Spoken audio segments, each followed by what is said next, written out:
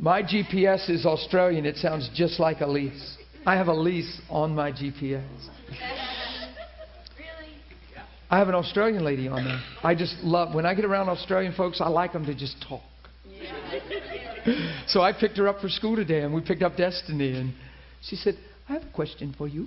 You know, however she says it, I can't talk that way. And I'm like, oh, good. Ask me. Take your time and make it in depth. And she's so sweet. She's just sitting there talking, and I'm sitting there going, oh, isn't that amazing? And I'm like, but I'm still listening, and I'm still able to. But I just appreciate her accent. Her hubby went with us Friday. I just love to hear him talk. It's just good. So I put the Australian on my GPS. I forget her name. She has a name on there, but I'm just going to start calling her Elise.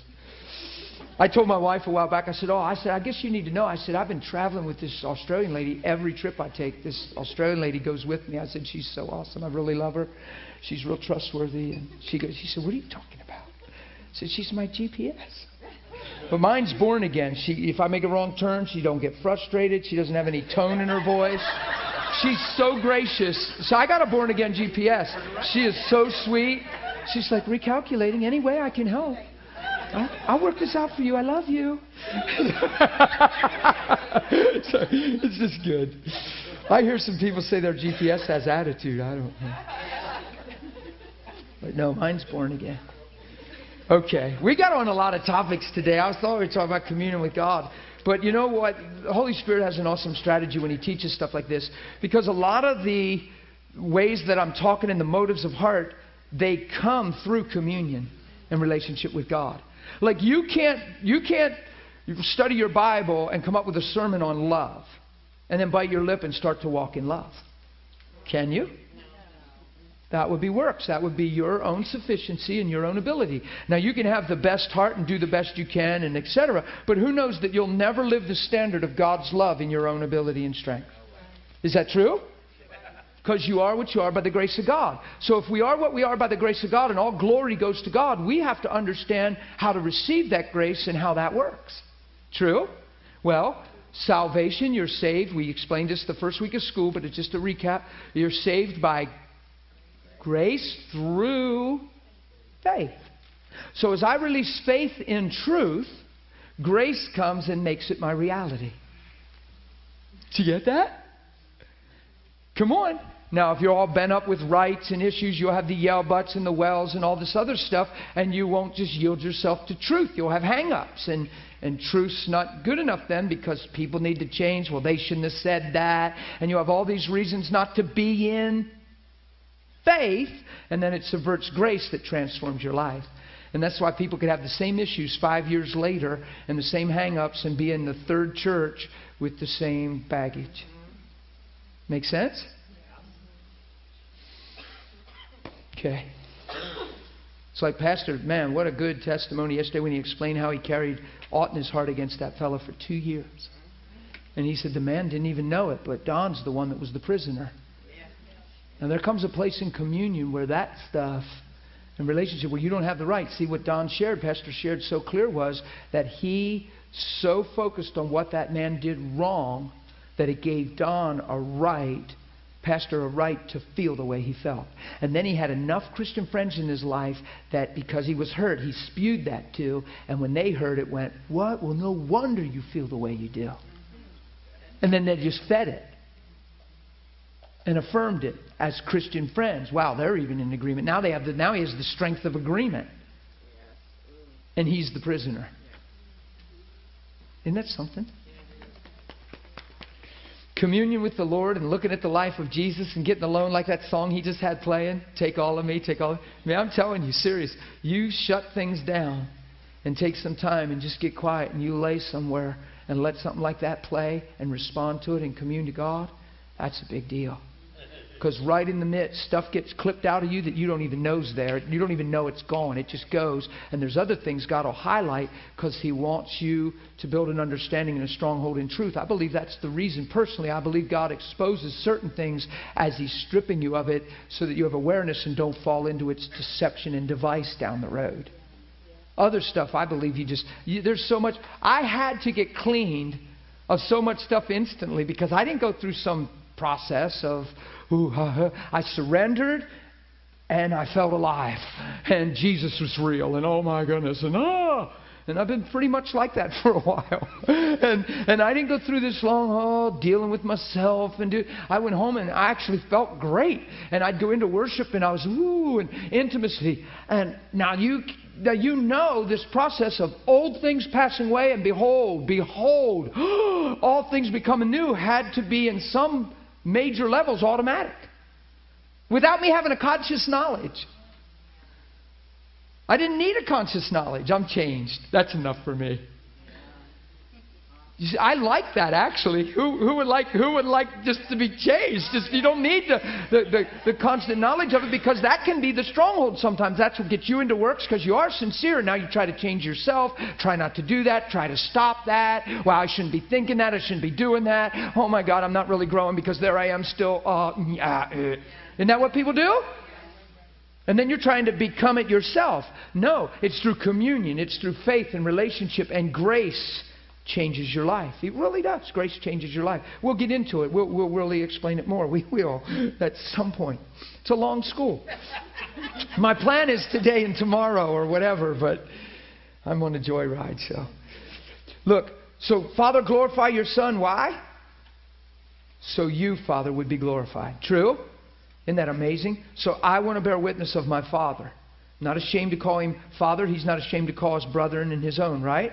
He's my Father. As you have given Him authority over all flesh, that He should give eternal life to as many as you have given Him. Now watch this. And this is eternal life. He makes that phrase, eternal life. So we think that's a ticket to heaven. And this is eternal life, that they may know you. What did Adam have in the Garden of Eden? Did he have religion, philosophy, doctrine, or relationship with Almighty God? So Adam didn't lose a religion, he lost a relationship. The day you eat the tree, Adam, is the day you surely...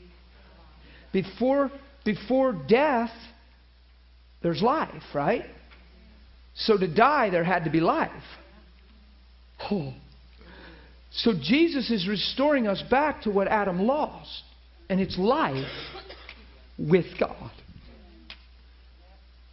And because He's eternal, that life with God, and He never changes, and the redemption is forever, the life is what? Everlasting.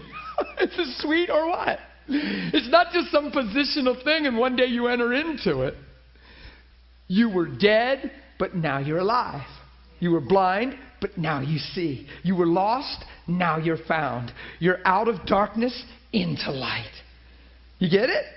Oh, it's such a conversion.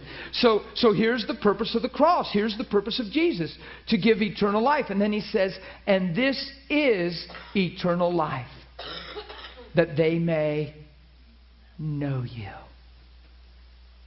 That's cool of the day stuff. That's hearing the sound of the Lord coming. And then feel like, yes, but brother, He's always in me. See, and then we get so intellectual that we miss the heart of what's even being said. We get theological. I know people, they just get doctrinal and but what about? Who knows that He's in me all the time? Who knows He'll never leave me and never forsake me? But who knows that I can seek Him in the secret place? And He who is in secret sees me there. Well, why are you going to go seek Him in secret, brother? He's right with you. Just say, hey, Lord. See, that's what we do. And then the person that does that, you'll find, is selling themselves short and doesn't have the reality that we're talking about. They just have head knowledge. Their doctrine is taking the place of knowing Him. And they turn into great debaters. And they have a million questions and answers for them. You don't want that. Did you have a question? So you're not one of those people, though. I was just talking, right?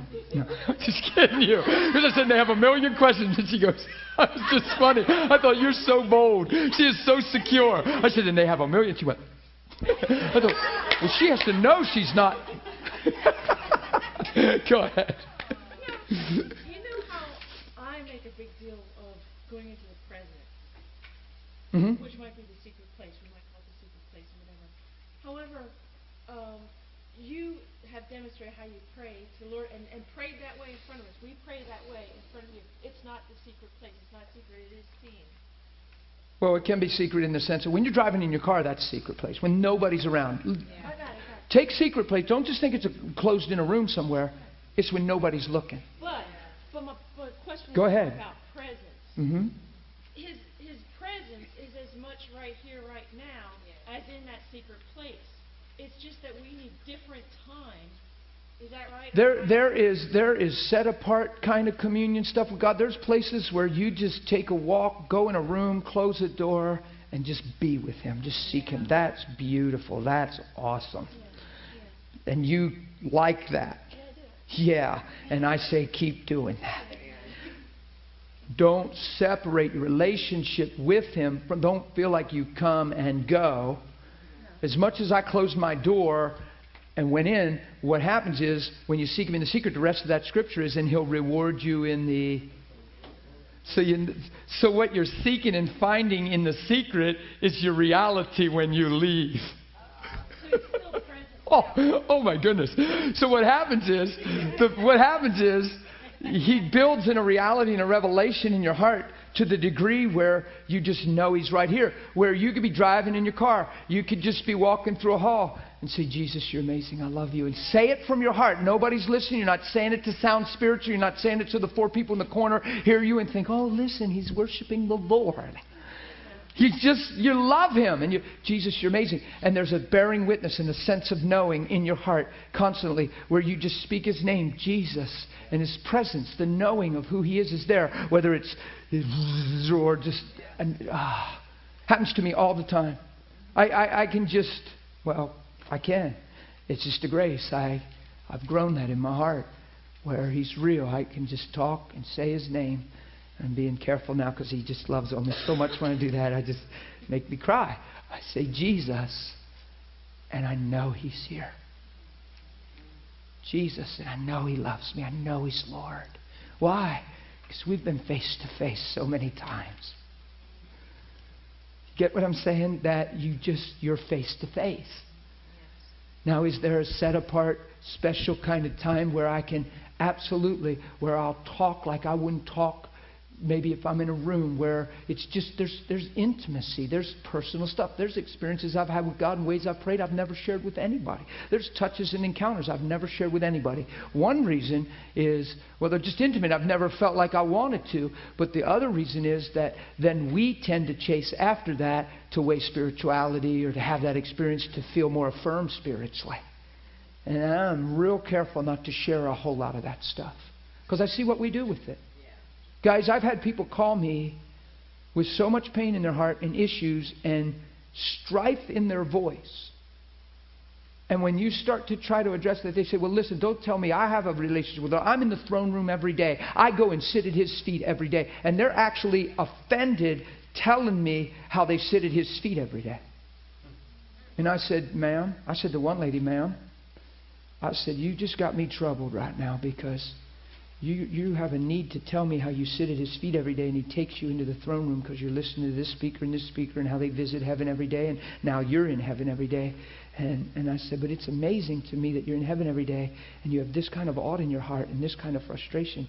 You need to explain that to me because what are you receiving there? What are you accomplishing? What are you doing there when you're at the throne? She got so mad at me like I was implying something and she's just so mad I could hardly talk to her. But had a need to tell me all her spiritual encounters. And I mean, was really mad on the phone. I'm like, ugh. I can't imagine sitting at the feet of Jesus in the throne room and then beaming back to earth and living like a person. You know what I mean by that? I mean a person, like a person that hasn't sat at His feet. So you sat at His feet. See, Jesus is deeper than that. Jesus wants you to seek Him in the secret so He sees you there and rewards you in the open. Not so you elevate the experience and let it take the place of your identity and have the same issues and attitudes of heart of people that have never even pursued God. That's like so twisted. Then it lowers the beauty and the level and the awesomeness of being at His feet. Because then young Christians look and say, well, if you're sitting at His feet every day, and I'm not so sure I even want to sit at His feet. Maybe I ought to try to sit by His side or something. Something must be wrong with where you're sitting, because you're not getting a real good dose of something. It just affects people. I know a man that had a lot of character issues, and he talked very spiritual, and he had a lot, and it was affecting the people around him, because they started thinking, man, if you're that into the secret of who God is, I don't see the fruit and result of that in your life. So it actually quenched the desire of them to follow what he was saying, because they were weighing his life. And I don't have a need to tell you certain things. I want you to see certain things in my life. Do you see what I mean? I don't even need to say I love you. If you've noticed, I don't say I love you a whole lot to people. Because I want to live I love you. I want you to know by my life I love you. I don't have to qualify it with words. They're the most 3 misused words on the planet. Now, I could maybe say it more just because I hold back sometimes because of that. But you don't need to say I love you when somebody loves you. When somebody really loves you, you already know they love you. Some people so need to hear it, so need to believe it, that sometimes we say it and they're like, oh, really? Really, I love you. I mean, in a relationship, a guy can be like living so off the wall, just so messed up. And this lady just so needs to be loved. And he's just living terrible. And you say, yeah, but it's love, forgiveness. No, I'm talking, he's using the words to stretch out some time. And there ain't no thought of changing. And he just says, look, baby, I'm sorry. No, yeah, but you really just, honey, I know. Look, I got my own struggles too, girl. I'm just, man, but look at me. Come on, we got something here. We really do. And I love you. I don't know. I can't explain, but I love you. You do. You really love. I love you. Look, I love.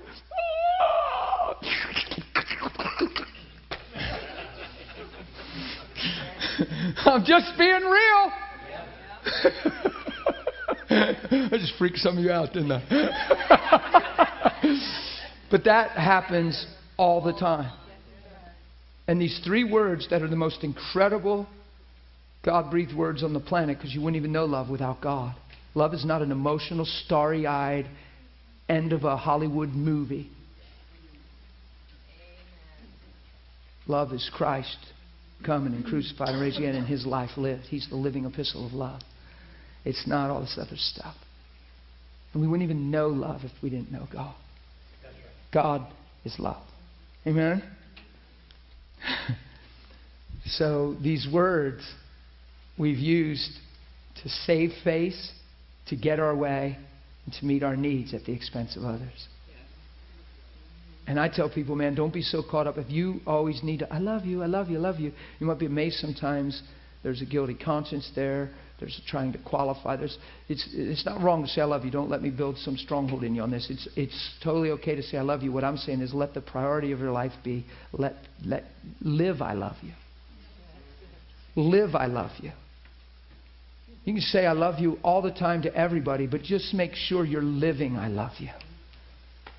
So I'm not trying to make something weird that this stronghold builds and you're afraid to say I love you. Am I just saying this? No, what I'm saying is you can say I love you all you want. Just be sure the focus of your heart is living I love you. Amen? Amen. Happy birthday over there. We are so glad for the day you were born. Yeah! Jessalyn. She's 1 out of 500 million sperm cells. She's the one that made it to the egg. That's what I say about me all the time. It was me. It was you. You were seen before you were ever seen. Amen? Seriously, birthday, I used to never make much of it. I didn't think much of birthday, but you know what? Thank God for the day we were born, because it was the revealing of God's predestination. It was the manifestation of what He saw all along. And it was you. Amen? So happy birthday. Bless you. We're not going to embarrass you anymore and sing. I'm tempted to, but we're not. It's their fault. Happy birthday, dear Celine. Happy birthday to you. Amen. Yeah. Okay. And this is eternal life, that they may So eternal life is not a prayer just to get your name in a book. It's a restoration back into relationship with God to a personal, intimate knowing of Him. True? Is that in your Bible? Okay. Now watch this. The only true God. I love the Word of God. You know, God's secure enough to say this. Who's going to challenge and say, well, you're not the only way. I mean, there's many ways to you. He's the only true God. And Jesus Christ, whom you have sent. I have glorified you on the earth. I have finished the work which you have given me to do. Boy, that's a triumphant prayer. That's a clear conscience, isn't it? And now, Father, glorify me together with yourself, with the glory which I had with you before the world was. So, it's pretty amazing. And that is probably, the result is probably Philippians 2, how He humbled Himself, made Himself even to the point of death, and therefore God exalted Him above every name that will ever be named. Isn't that amazing? But here's what I want you to see is eternal life is what? That we might know Him. Okay? 1 John chapter 1 real quick. I'm just laying a foundation here so you can see some scriptural precedents for just some of the things we're talking about.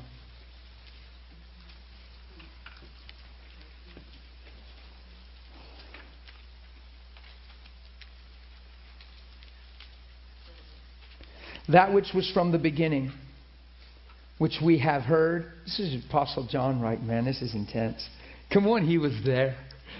Oh, that which from the beginning, that which we have heard, which we have seen with our eyes, which we have looked upon and our hands have handled concerning the word of life. The life was manifested, and we have seen, bear witness, and declare to you that eternal life which was with the Father. He's taking this and making it more than a doctrine.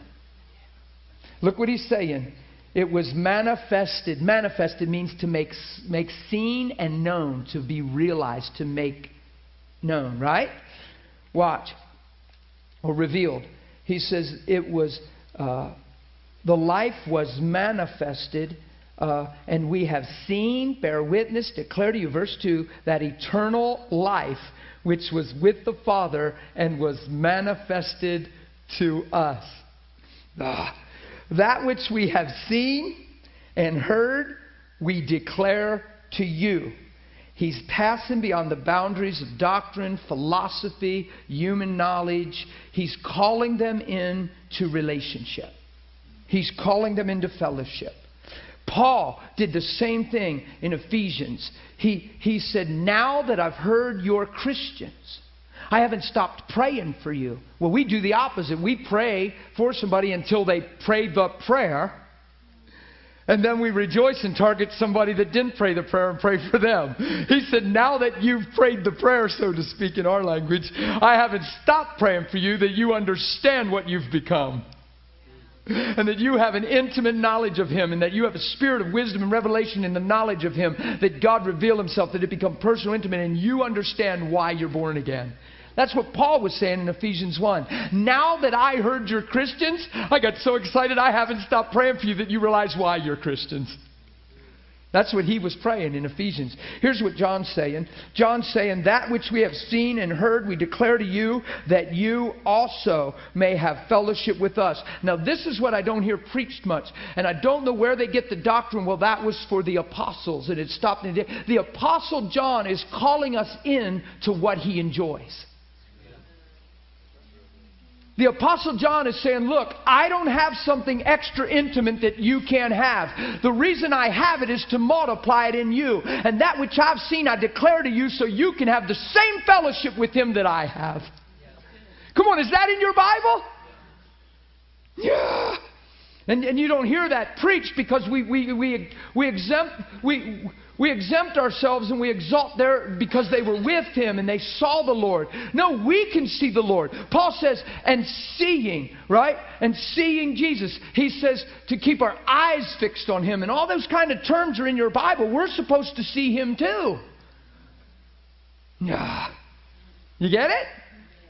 But we get technical. No, brother, they saw Him with their physical eyes. Yeah, he's saying that right here. Right?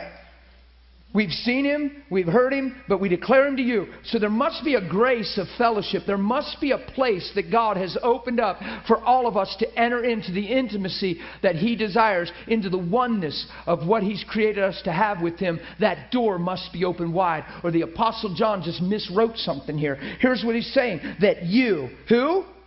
You also may have fellowship with us. And look at this strong statement. And truly, truly our fellowship is with the Father and with His Son, Jesus Christ. And these things we write to you that your joy might be full. Now watch. There's more than you religiously serving Him. There's more than you just attending a church and trying to stay faithful to the doctrine. No, I'm writing that you can have communion with Him, interaction with Him, see Him and hear Him and be embraced by Him. I tell you these things so you enter in with us and have the same thing we have, so your joy may be full. There's a joy in knowing Him. Amen? It's a joy unspeakable. It's good tidings, great joy. Do you see why He's doing this? Why are we to have fellowship with Him? That your joy. Now how many things do we have in our life that dictate our joy? How much do we just live happy, sad mentality? Come on. Ducks in a row, not in a row. Happy, sad. Things going good, I'm doing great. Things ain't so good, pray for me, brother. You hearing me? Come on. Dig deeper and get a better revelation. Are you kidding me? Every day He's my Father. Every day He loves me. Every day I have a great purpose of surrender and walking in love and selflessness that keeps me free from myself and free from feeling sorry for myself and self-sorrow and self. And all of a sudden it's Christ, and it's you. Did you get it? So there's joy. Because I can't stumble over me for one thing. Because if I'm stumbling over me, I can't love you. Oh. Are you guys all right? This thing's getting me happy. I'm feeling the joy right now. I'm like, oh God. It's going to look like I'm putting on a joy jacket to prove a point. It's because what I'm saying, I believe inside. It's revealed. It's real. So it just, it's like, you get it? It's called freedom. Freedom from what? Yourself. So your fellowship can be what? I love that. That John, the apostle, who saw Him, who writes confidently, and the one that Jesus loved. Come on, get real with me. We all need a breakthrough, right? See, in that sense, we got to be able to say, hey, the one that what's your name? My name's Dan, the one that Jesus loves. See? Come on. So we're like, who? Me? John is writing in his writings, the disciple Jesus loved. Well, He loved them all, but he's receiving it personally. It almost makes it sound like he's saying He loved me more. I'm so His favorite dude. See? But so are you. Is it that, like... See, to God, you have to be His... Whose hand was that? Was that yours? Okay.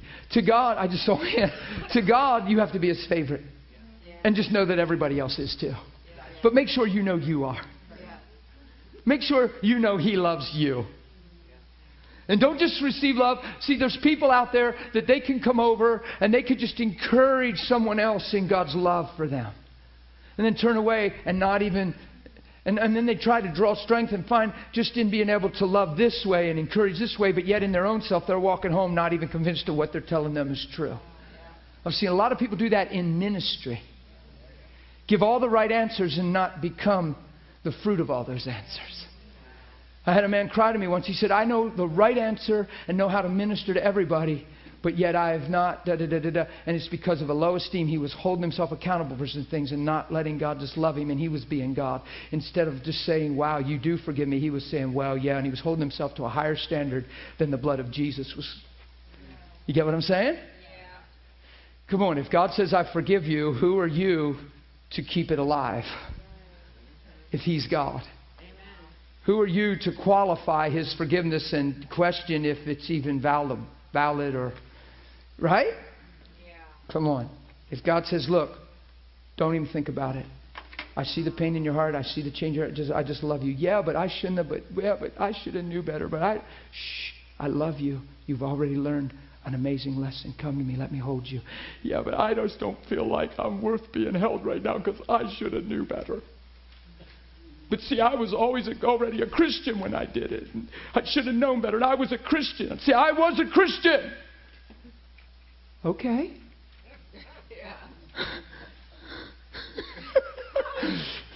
But you obviously had deception in an area, didn't have understanding, maybe got mad and gave yourself a right to, and you did some dumb things. That doesn't make you dumb. You learned a hard and painful lesson, but a lesson nonetheless. And why don't you let God hold you? Yeah, but I should know better. I was a Christian. It just changes everything. I've heard people do that and stand on that just over and over. See, that is a false sense of humility. That is pride. That is you just not receiving God's love. Finding a reason not to, even though you desperately need loved. Don't do that. Please don't do that. What's John saying? Man, the one we've seen and heard, handled. He says, we declare him to you that you may have the same fellowship with us. And truly, it's with the Lord. Isn't that amazing? Yes. You had a question, comment? What do you? A question. Hang on, Jenny's getting the mic. Jesus.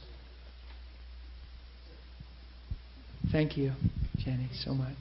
This is a really good place to go. But the whole theme, I think, that John is putting forth is fellowship. And he's so definitive that this is our calling. This is what we're coming into, fellowship with God. And it says our fellowship is with the Father. He's so emphatic about that.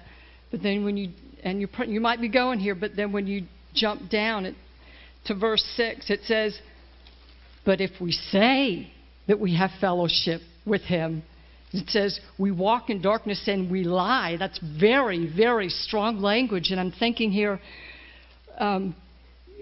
fellowship. You know, I've heard this taught in two different lights. Okay, there's broken fellowship, and we've hung our harps by the willows, and so now we've been called into this dynamic fellowship, but now fellowship is broken. And I'm thinking, if we say that we have fellowship with Him, is it maybe He's addressing like the unregenerate? I don't even know if He's really talking to the believer, because He says, if we say in verse 6, if we say we're in deception, if we say we make Him a liar, and He's using really strong contrasting language. Let me address your comment. You made plenty of the comment. I can easily address this. Remember how I got in that place of prayer, and God said, "Oh, come on, you're learning the language." When I see something that strong, God doesn't write that strong to condemn your heart and get you to second guess your heart. It's so that you never get trapped in the language without that reality. You're the steward of your heart, and I say that. How much do you hear me say you're the steward of your heart? You're the steward of your heart. Motive. If I say I have fellowship with Him, oh yeah, I just love the Lord. Oh, I just love the Lord. I have people come to me, I'm not kidding you, it's all the time. Got a live-in lover. They're doing drugs, in and out, all kinds of stuff, but they know the gospel, grew up in church. Well, no, hey, I love the Lord. I love the Lord. God knows my heart. And I love the Lord. I pray to Him. I pray every day. I pray probably as much as you. And they use their language to bypass the quality of their life. And they use their language. I had a man stand up in a church when I was preaching Jesus one time, and I mentioned about some sinful stuff, and I got a little strong with some things. And he stood up as a Christian, a confessing Christian. He stood up and said, he raised his hand, and I said, "Yes, sir." He said, "Man, you need a revelation of Christ." And I was the guest speaker at the church, so it was just funny. And I said, "Really?" I said, "That's amazing that you said that. What do you mean by that?" And everybody's like, "Oh my God, what is he doing?" He said, "Man, you need a revelation of Christ." And I said, "What do you mean?" He said, "Well, why are you even mentioning sin? Why are you even talking about sin?" And probably read a scripture, something like this. And he said, he said, and I don't remember the details of it, just the scripture came up and he raised his hand. You need a revelation of Christ. I said, man, that's interesting. Explain that. What do you mean? Well, why are you even talking about sin? I mean, Christ came. I'm thinking, yeah, it's the end of sin. I'm thinking, yeah, preach it all the time, right? So I'm thinking, wonder what this guy, how he's mixing up what he's trying to say with what Scripture, how he's tying, what mind is he working in? What you have to do when somebody asks a question, what's motivating their question? Because I'm not in the light of where they're coming from and asking that question. I have to actually relate to what's motivating the question, because I'm like, okay, I agree with everything he's saying. Where's the catch? Yeah. And I said, sir, I don't totally understand what you mean. Try to explain more. Well, it's never ever about sin anymore. He said that's why he came and paid the price, because we're sinners. But he covered that for us. I said, oh, and then all of a sudden, boom, the light bulb came on. And I said to him, now this is a man attending church, regular, Christian man in confession. And here's what he said. Now this was his understanding and his lack of understanding. Well, it was more than that, because you'll see in a minute. I said, wait a minute, I think now I finally know what you're saying. What you're saying is, why mention sin? Because God knows we're always going to sin. We always have sin, and we always will sin. And that's why He sent Jesus to forgive us, because we're sinners. And one day we can rejoice and receive the fullness of His love and be together with Him as if we've never sinned, even though we've lived a life of sin. He said, well, yeah, exactly. Yeah. I went, oh my goodness. I said, can everybody turn to Romans 6? And they all turned, and I said, what shall we sin then? Shall we continue in sin so that grace abound? Oh, of course not. How shall we who died to sin? So see, here's what he's saying in John. If you say you have fellowship with God and you haven't taken the stewardship of your heart to the place where you've taken account for your life, not works, I'm talking just the stewardship of your heart where you haven't addressed the things that your conscience says aren't God, and you just talk around it and say, well, I love God. Well, I'm in fellowship with God. Well, it says, no, you lie and don't practice truth. The next verse says that if you walk in the light as He's in the light, you have fellowship with one another. A lot of people that have hidden issues, identity crisis, hidden sins, unforgiveness, isolate themselves from people. Don't have open fellowship with one another. Never get hardy. Never let people in. What he's saying is, if you guys are in fellowship with God and walking in the light, you will be one big happy family. This is what he's saying. Now watch what this guy did. I said, now watch what happened in this church. It was amazing. And the church wasn't very big. And the pastor and his wife were on the front row, right? And this guy's sitting back here. And this is the kind of fella I am. And I could get questioned on it. I don't know. Time will tell. You'll just see. There's a motivation that I understand in my heart. And I'm very confident in some of this stuff. He says, I start reading Romans 6. He stands up, veins sticking out of his neck. He says, I will not sit under such level of legalism. I will not be brought back into bondage now that Christ has made me free. I mean, he sounded like he was talking real spiritual.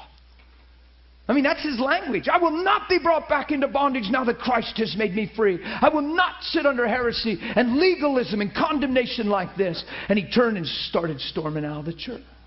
And everybody's looking. The pastor and his wife are looking, and they got tears in their eyes. And I'm thinking, oh my gosh. And this lady, very sentimental, very, oh no, went to jump up and run after him in a sentimental heart. And I said, ma'am, stop. I don't suggest that you go after him and touch him in what I see your motivation to be right now. You just want to cradle him and tell him it's okay. It's not okay. And we got to let the Spirit of God convict right now and do some things. And we need to pray right now. Don't you go just sympathetically go out to him, please. If you want to, you can. I can't control you, but I'm highly suggesting you don't chase him in the motive that's moving your heart right now. She sat down. I came to find that the night before, the pastor and his wife had a meeting with him 2 nights before. Called him to the house and said, we're very concerned about your life and how you're representing Christ. And regular marijuana smoker, live-in fornication relationship, bar every night after work, church on Sunday. And they said, we're just very concerned and we don't want you to hear this wrong. We're concerned about what you understand, what you're representing, and just the whole conversion of your life. There's things, how can we love you? How can we talk? He says, and he didn't want no parts of it. So then when I'm preaching this, he's on guard. And now they bring in a special speaker, and I don't know, whether he believes or whatever, but now he's defending his life and defining the gospel to suit his life instead of preach the gospel to transform his life. So mad, hostile, angry, accusatory, and that's not something you can accommodate and just be sympathetic to. There's something that needs to shift there. So that's another example of be careful you don't just embrace the language and ignore and violate the truth of your conscience. The Bible actually talks about people that can become seared in their own conscience because they just overlook it and violate it and overlook it and overlook it till it becomes seared. He's not talking about unbelievers, guys. He's talking about people that have become Christians. Paul talks about people that he cries for who have become enemies of the cross. That means they used to not be. Because if you become an enemy and you weren't saved, you were already an enemy. You become an enemy. It says, whose God is their belly. It means that their desire of the flesh has overtaken them. They've reverted back to something they're not called to be. And it says their glory is their shame. They've dived back in. Pigs return into their wallow, and dogs eating their vomit. There's scripture over and over about these kind of things in the Bible. There's scriptures that tell people that once you're a Christian and you're loving and nurturing and serving your fellow, and you look and say his coming's delayed, and you begin to beat your fellow servant, and you begin to this and that and take up the life that he brought you from. It's not a good day. He says, if I build the things that the gospel tore down, I'm found as a transgressor. Paul writes that in Galatians. If I rebuild the very foundations and things that the gospel destroyed, I'm found as a transgressor. Well, you know my heart. I preach we're sons, we're righteous. See, if you stay in the son, righteous place with a sincere heart and communion with God and not just religious language, that can never happen to you. I'm not even afraid of that happening. But that's why you hear me preach steward of the heart all the time, all the time, all the time. Steward of the heart. Come on. It says in Hebrews 2, take earnest heed of the things you've heard, lest they slip away. Paul said in Philippians chapter 3 in the beginning, it's not tedious to write the same things to you over and over, because to you it's a safeguard. A safeguard for what? So that you don't go back into former things, former ways of thinking, former actions. Now that you're proclaiming, declaring truth, and men identify you as a Christian, and now you don't go in the misrepresentation of life and find some excuse, reason for the flesh, etc., etc., etc., and do great damage to your own soul and the people around you. It says, be careful, a root of bitterness doesn't get formed in one of you, causing a defiling and a ruining, a hurting of the many. Come on. These things are possible. You're the steward of your own life and your own heart. Don't just say, hey, I have relationship with God. Why does the Bible say that if you know God, you'll love? And if you don't love, it's because you don't know God. And eternal life is knowing God.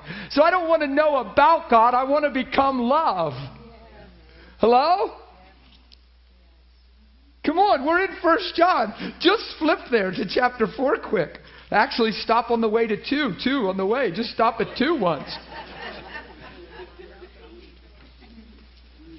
Verse 3. See, we hear this stuff in an ear of legalism, and we don't understand. He's talking all about relationship. He's talking about don't learn to say a language, learn to live a life. Come on, that shouldn't be hard. Everyone can hear what I'm saying. Don't learn to say a language, learn to live a life. Because if you're not truly living the life, your language will violate your own conscience and keep you from intimacy with God, because deep down in, you know the real deal. It says that men shipwreck their faith for the lack of a clear conscience. But the goal of our instruction is love through a pure heart, clear conscience, and sincere faith. Come on, this thing isn't difficult. Don't make it hard. This thing is so simple. You're the steward of your heart. You take account for your life, not through the law, not through works, by grace. But the key is that you're sincere without hypocrisy. You're pure. You want God. You want transformation. You've seen the glory of His salvation and His cross. You've seen the great invite to the wedding. And you don't have other things to do, other things to hold on to. You're in. In that heart, God will raise you up in purity. By grace, He will cause you to live a life in Christ. But you have to be in that. All that it requires is one big emphatic yes, I'm in. And I'm not looking back. Remember Lot's wife? She's rescued from the land that was being destroyed. There's a lot of type and shadow here. I'm not going to take the whole time to get in it, but they're in the midst of sin, and the judgment of God's coming upon sin, and there's righteousness being exercised through Abraham's prayer and Lot, a righteous man suffering his soul in the atmosphere, and all of a sudden they're delivered out of the effects and judgments of sin. It's a shadow of salvation. And they're called to go somewhere. They're heading, they're going from here to there. And in the middle, she looks back. And there's attachments, there's things, and right there, when you're looking back, you'll never make it. All of a sudden, she freezes as a pillar of salt between her past and her destiny. Wow. And she's frozen. She's done. There she sits. And Jesus even brings her up when He's preaching and says, remember Lot's wife. He talks about taking the plow and never looking back. Why do we give up our rights and then pick them back up and retain them? Why do we die to ourselves and then resurrect the dead? That's the stuff that causes you to stumble, grays out your conscience, and puts things in question in your own self. Why would Jesus have the scriptures? You know them by their fruit. Make a tree good and the fruit's good. See? Make a tree good. That means there's hope for every tree. There was a tree they were going to dig out. Do you know that? In Luke, they were going to dig the tree out. And the keeper of the orchard said, no, Master, let's not dig the tree out. Let me dig around the roots and fertilize it. And let's give it a season and see what it does. Ah! It's all about the pure in heart seeing God. It's not about the perfect. It's the pure. The strength of your Christian life is a pure heart. God can work with a pure heart. Oh, you can make mistakes, and mercy is greater. But a pure heart isn't looking for the right to make mistakes. And a pure heart understands the gospel and doesn't condemn itself if it's not found perfect, because its purity is taking him to perfection. God can work with purity. The goal of our instruction is love through a pure heart. Clear conscience. You will not have one without the other. Thank God for that. Or we'd live in terrible levels of deception. We'd be robotic in things. We would just talk like machines and live like something else. We would just learn the language, and the language would take the place of knowing Him. So everything I'm talking about right now is actually, thank God it's this way. Thank God that it's not about me saying I love you. It's about me living I love you. Because talk is cheap. How's that? Come on. Don't tell me you can't go to church, sing all the right songs, pray all the right prayers, and be at every altar and still talk cheap.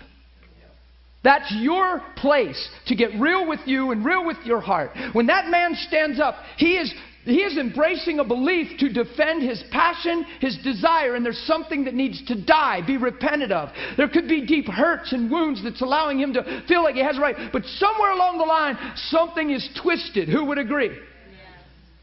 Now it could mean a lot of, we're not in a position, I'm not to dissect that and judge that man. It's just obvious that he's using a definition and interpretation of Scripture to qualify a life that he doesn't want to change. Now that's obvious. And you can't accommodate it. So I looked at, he walks out the church, and I'm just me, you know. I want to cry for him. I'm ready to intercede. And I look at them, and they're sitting crying, the pastor and his wife, and I said, And, you know, sometimes God will just need a little bit of a lighthearted moment so you can even pray in faith. You know what I mean? It's like because you get so tired, feel so heavy. And I looked at him and I was like, oh, that was horrible. Because I'm thinking of the state of that man and his soul. And I'm thinking of him and where that's leading him. And just, that kind of moment right there will give him a right to just go drink a few more beers. And I looked at the pastor and his wife and I said, hey guys, I'm sorry. I realize there's not a whole lot of folks here to begin with, and I sure didn't come to run anybody off. I apologize. We need to pray. And they said, no, it's... Well, they began to tell me the story and the dilemma they've had. And they said, when I got on this topic, they were like, oh, because they haven't told me nothing. I don't know nothing. And isn't it amazing the topic I start on? Yeah. And you know, the human mind, you could say, yeah, but he just thinks that. Well, the human mind always thinks that. It's a trap. You can yield your mind to that kind of stuff and let it be a detriment. Your mind, and let the devil have access. You could sit and believe, well, somebody told them that. The reason they're praying that over me is because they probably talked to Sandy.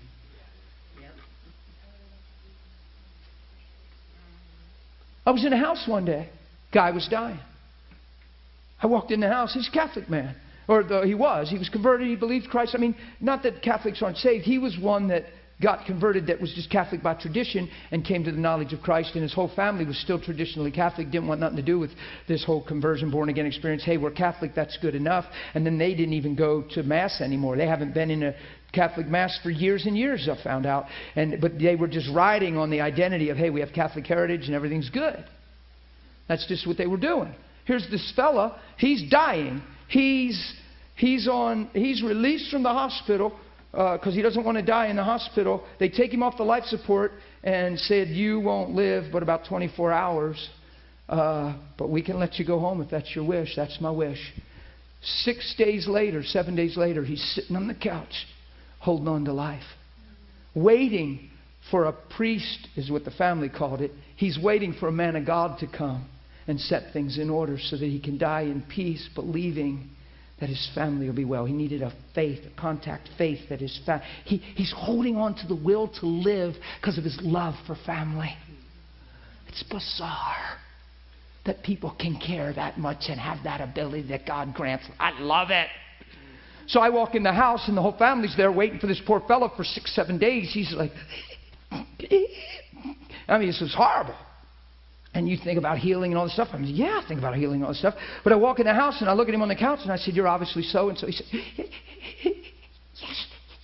yes, sir. And I said, it's amazing. I said, because you're not afraid to die. And the family's like, who is this cuckoo? Here I am and I'm supposed to come and they told me to come and read his last rites. Well, his last rites is to have the desire of his heart, and it was the redemption of his family, so I came to secure that. And I'm not thinking some traditional cliche. And I looked at him, and that's what came out of my spirit. I didn't plan this. I didn't find that in a textbook.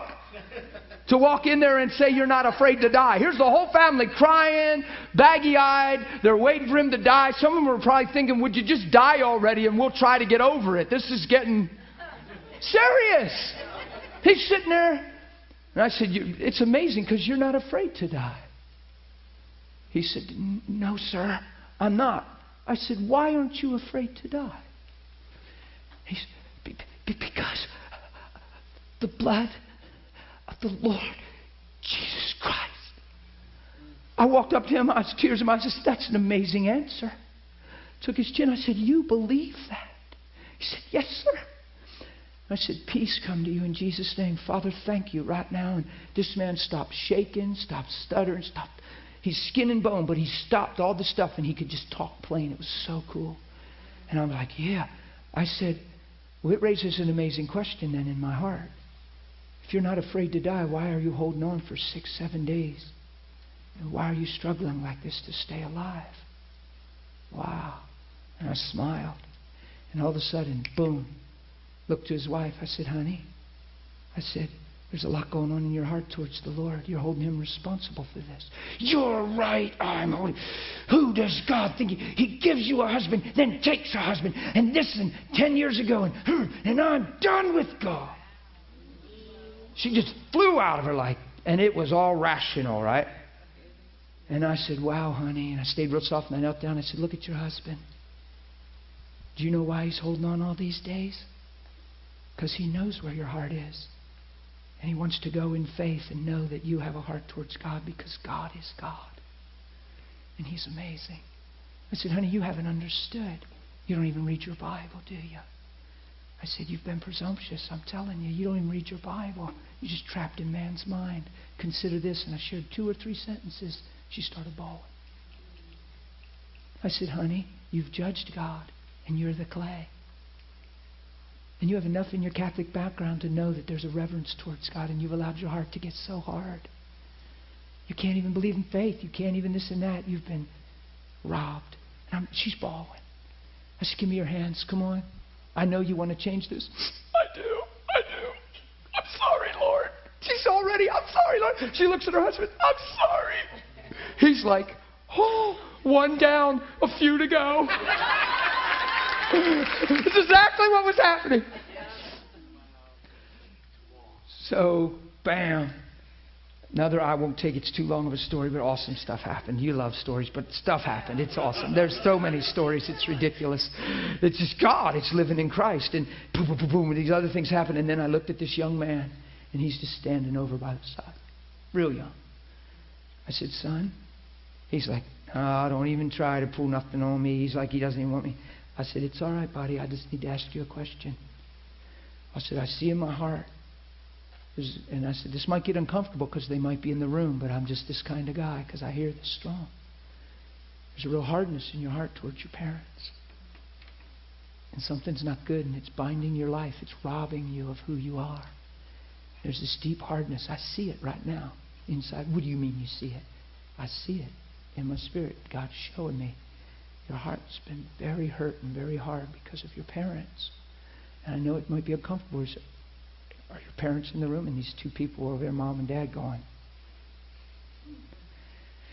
And I said, your relationship, you guys can bear witness this. Is it good? Does this make sense? They said, our relationship is awesome with him. And I said, well, guys, I know I'm hearing this from the Lord, and I'm not going to double take or back down. There's a severe hardness that's binding this young man's heart. It's making him bitter inside and giving him the right to be a lot of things that he's not created for. And it's anger driving him. And I said, so somebody needs to tell me what's going on, because I know that's happening. And they said, well, I don't know if this matters, but he is adopted. We adopted him.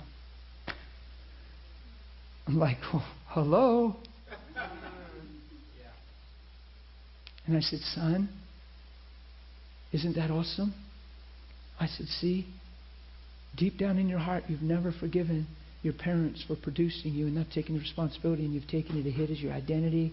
You're kicking against the bricks. You're living from the tough side of it all. And I said, and God doesn't, it's not the truth.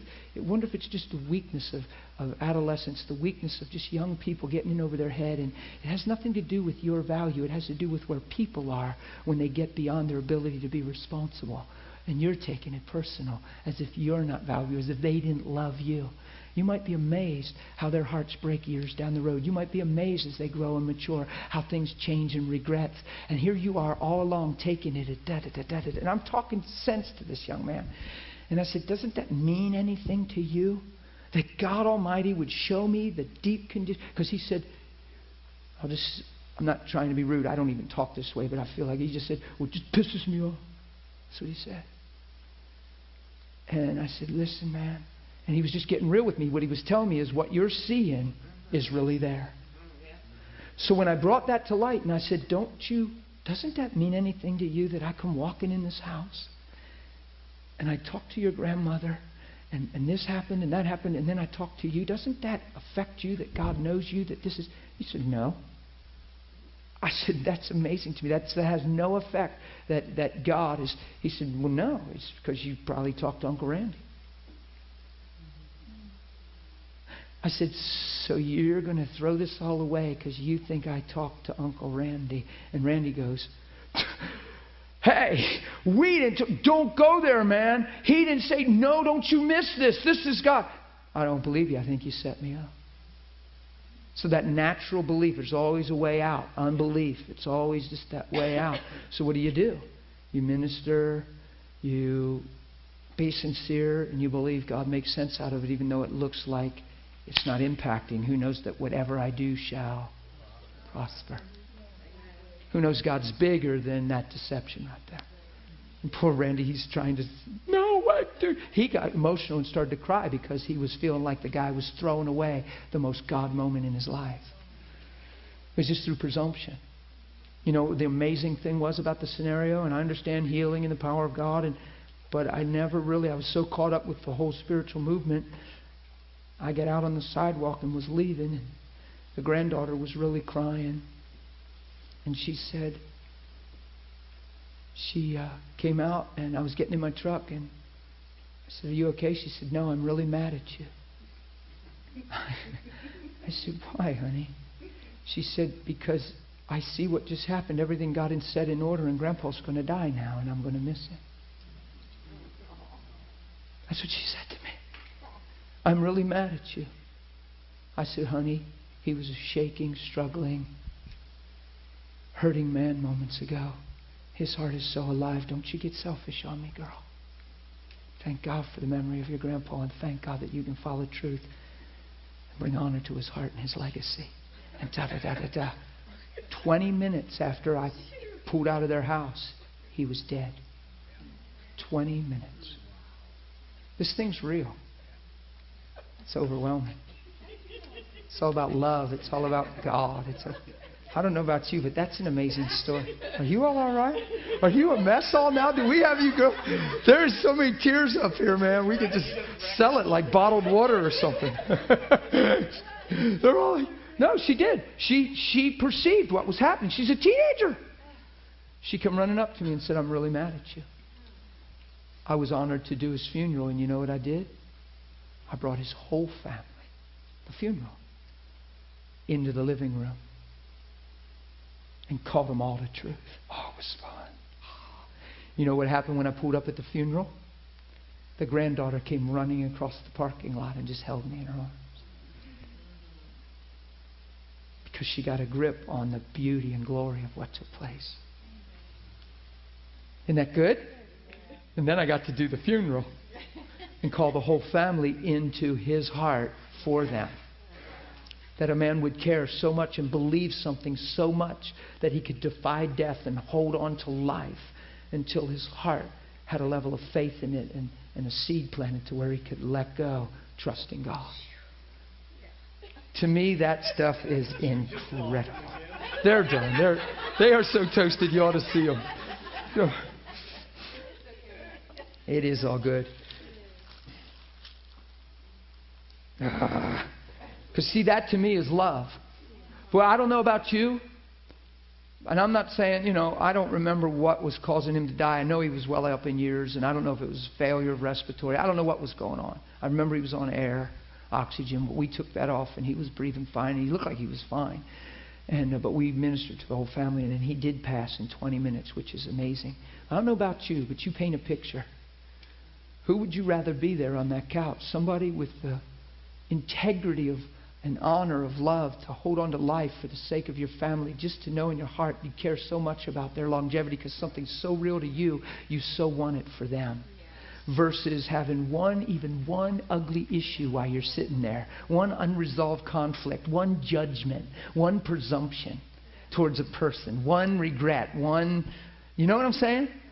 Why would you want to be in that position and have anything of the flesh there when you could actually be perfected in love? I don't know about you, but see, that's the choice you have. To get in that river and let Him grow you up into Him in all things. See, I'm not talking perfection, I'm talking purity. See, because here, 1 John 2 says this. By this we say we know that we know Him. By this we say that we know Him. In other words, this is what marks our language, we know Him. We say we know Him, but this is what marks that we say that we know Him. That's what that says. He's taking you beyond language to life lived. He says that we keep His commandments. Well, you can hear that, and that sounds legalistic. No, I love Him. That's why I love Him. I keep His commandments. Why do you keep His commandments? Because I love Him. It says His commandments aren't burdensome. His way is right and righteous. He's amazing. It costs me everything. Everything that I never was created to be. What's the big deal? Give it up. It came from the devil. It came from the fall of man. It came from Adam, degenerate. Give it up. What are you holding it on to? What all He's asking you to give is what you never were. There's a good one, Jenny, for rights. We gained all these rights through sin, and when man fell, we got all these rights incorporated into our self-centered beings. And Jesus says, what a lie! If you're coming after me, deny yourself. Every hurt, every pain, every disappointment, every discouragement comes from that. And that's what we won't face. We give permission to be certain ways because of circumstances. And we define the circumstances to justify the outcome and remain the same even though Christ came. Y'all all right? It's true. I've given up my rights. I'll take you in a minute, Carol. Watch this. By this we know Him. By this we know. Sounds like an assurance kind of thing. By this we know that we know Him. It's not because I say I know Him. It's because I'm living His Word. See, it keeps my own soul accountable. It keeps me from becoming religious. That is awesome. Thank God He gives me those little measuring sticks to keep my heart alive and real. So I'm never just a Pharisee. I'm never just somebody going through the motions. Or I'm never just sad, you see. Right? Sad and you see. Serious. We have enough people that are sad and you see. It's joy unspeakable. It's great tidings. It's good tidings of great joy. Why do we reserve a right to have a low countenance? Why do we justify being less than what this says we've become?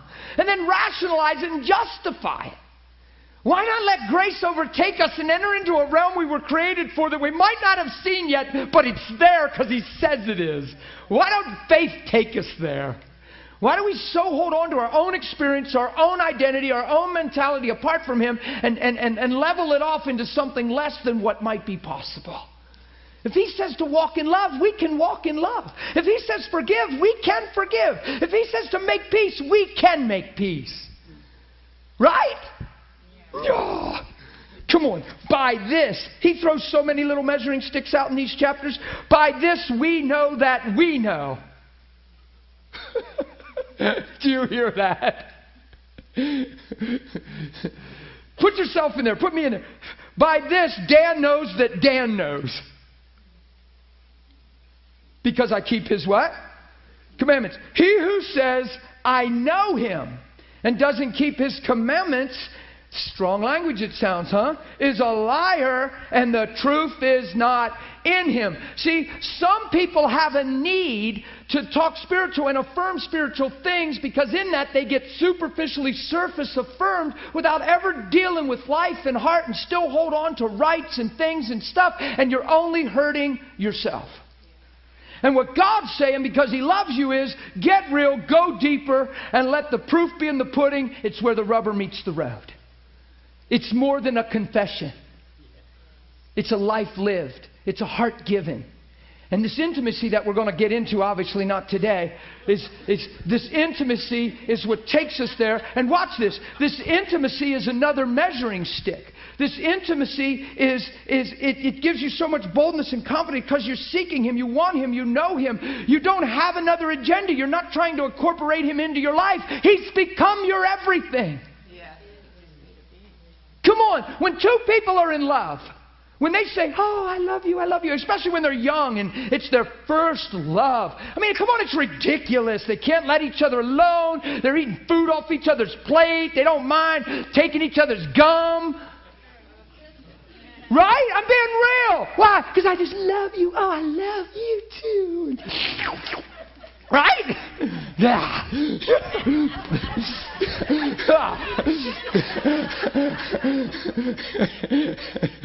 But we think there's expressions of love. Come on. One sign of knowing Him is, I love you. I love you. I don't want to go out today without you. Come on. When you think you're in young love and you have to go away for a weekend, you're about dying because I'm not with you. Freddie, I love you. I can't believe you. I can't believe I'm not going to be having fun. I'm going to think I have fun, but I'm going to be with you. This is the first time we've been apart. I don't go call me, text me constantly. Believe me. And then 2 days later, oh, I love you. I miss you so much. Come on. Is it that goofy and crazy sometimes? Yes. Wonder if... Am I messing up bad? I know you're all awake. Wonder if we're in love. Well, I don't go anywhere without you. Why would I go without you? In fact, if you don't go, I'm not going. God, I don't live for you. I live through you. I'm not living for you. I'm with you. You're in me. We're together. Why would I get in my truck and go without you? Your ways and who you are. Your ways and who you are is what makes me love you. And I want you, and I want all that you are to be in me. I yield myself to you. You're my everything. Wonder if I'm in love. Wonder if I couldn't go away for a week without Him.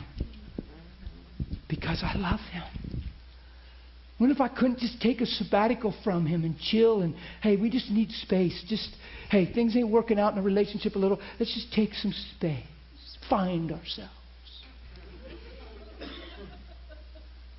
Wonder if I can't do that now because I found myself. Take space? What? Are you kidding me? No. I would die. Wonder if it can be that incredible, guys. Wonder if we're so into making it happen this way in the fuzzy-feely that we never take the time to cultivate our spirit and get truth and reality that will keep us for the rest of our life in the healthiest, most amazing free place that was ever designed for us by God. Wonder if we're selling so cheap through natural experience and never cultivating our spirit to enter into something that's always been there from the beginning. You following me? Wonder if I'm in love. Wonder if that's all that's wrong with me. Call it anything you want, but wonder if it's love. Wonder if He doesn't just love me. Wonder if I love Him because I've allowed Him to love me. Wonder if I've said yes to His love and my heart goes, you're awesome. Wonder if my heart says, you're amazing. There's none like you. No one compares to you. You're more precious than gold or silver. I could search and find no one like you. Wonder if we're in love. Wonder if we're not just in doctrine and theology and trying to be Christians. Wonder if we're in love. And wonder if what we've seen and handled and touched, we declare so that the fellowship we have, you can have too. My hairs are standing up. At least they feel like it. Carol, you had a hand up. Does it still fit? Do you? Huh? Are you okay? Do you want? Were you soaking in that whole thing? Yeah, She's sitting back there like this. Tears are running. She was so cute. She's like, she's mesmerized. She's captivated. It's hard for I don't know. It's hard for me myself as a parent when I have a son who's away. Okay. And he has like a confession type thing he has to do with his peers up there. Like he has to really spew out everything that he's done all his life. Mm-hmm. And I know once once he does this, he'll be so free. But how can I, as a mother, encourage him to just keep on keeping on? Because where he's at, there's nobody up there for him to fellowship with. And there's so many rules. Did you ever hear these testimonies about people say, you know, I was in the hardest place of my life, but my mama or my grandmama, I know that. Now listen.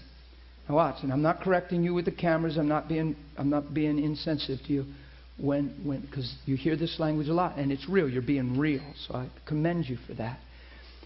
When you say it's really hard, this and this, I want all of us to make sure that we look at a place where we can release faith. And I'm not saying that we can't face struggles and say that it's been hard, but when you settle that it's hard, you're going to continue to get overwhelmed by the natural reality of things. Now watch this. I know it's been hard in what you're trying to say.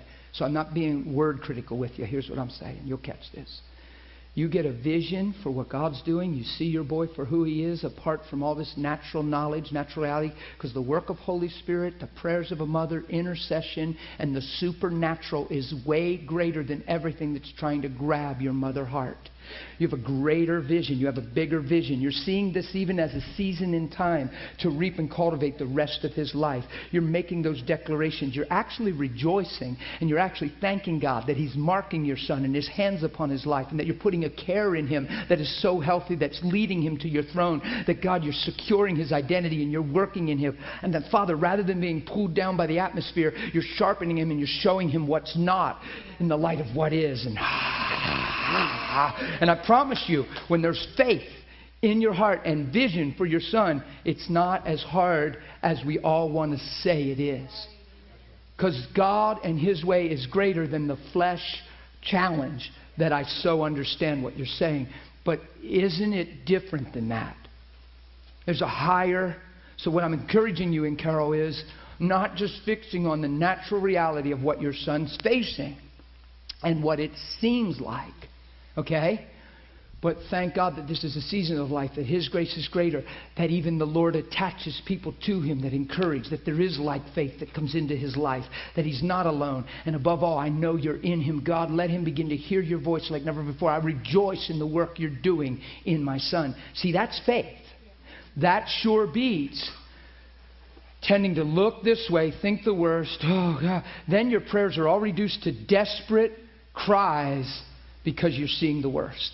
You see what I'm saying? So I'm not correcting. I'm trying to help you see in an eye that's bringing life and light to your own heart, so that when you pray, it's not just a hurting mother. Even though God's merciful, God's amazing. Who knows, he can hear the cry of a hurting mother.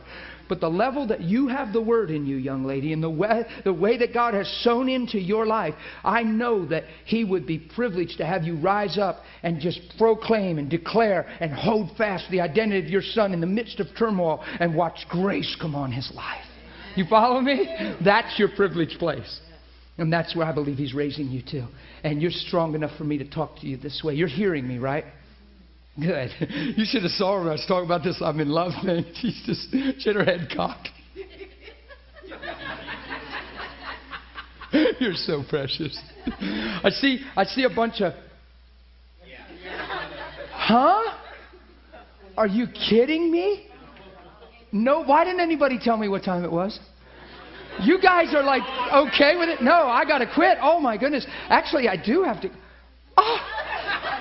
You know the preaching's good when you have no idea what time it is. I never looked. I was so into this. I still wanted to go. So I guess we'll have to come back tomorrow. There's a lot of hands. I really can't take no more questions. I didn't have no... I'm sorry. If you have a scheduled time, you got to say something, shout something, or what? This is encouragement. For her? Yeah. Okay. Well, do you want to give it to her personally, or do you feel like it's corporately needed because it'll all grab something from it? Yeah. Speak it out quick, but just be... Yeah, I'm not rushing you, but... Right. My oldest son is in the military, and here you go. That's good. Yeah. He was over in Afghanistan, and his unit. I have to be careful how I say this. No, yeah. But they were put in position that nobody should be put in. And 24 of the guys came back with Purple Hearts. 24 guys got wounded, got hit. One guy had his chest blown apart. They walked into one building and one guy stepped on a detonator. There was 9 bombs in that room, in that building.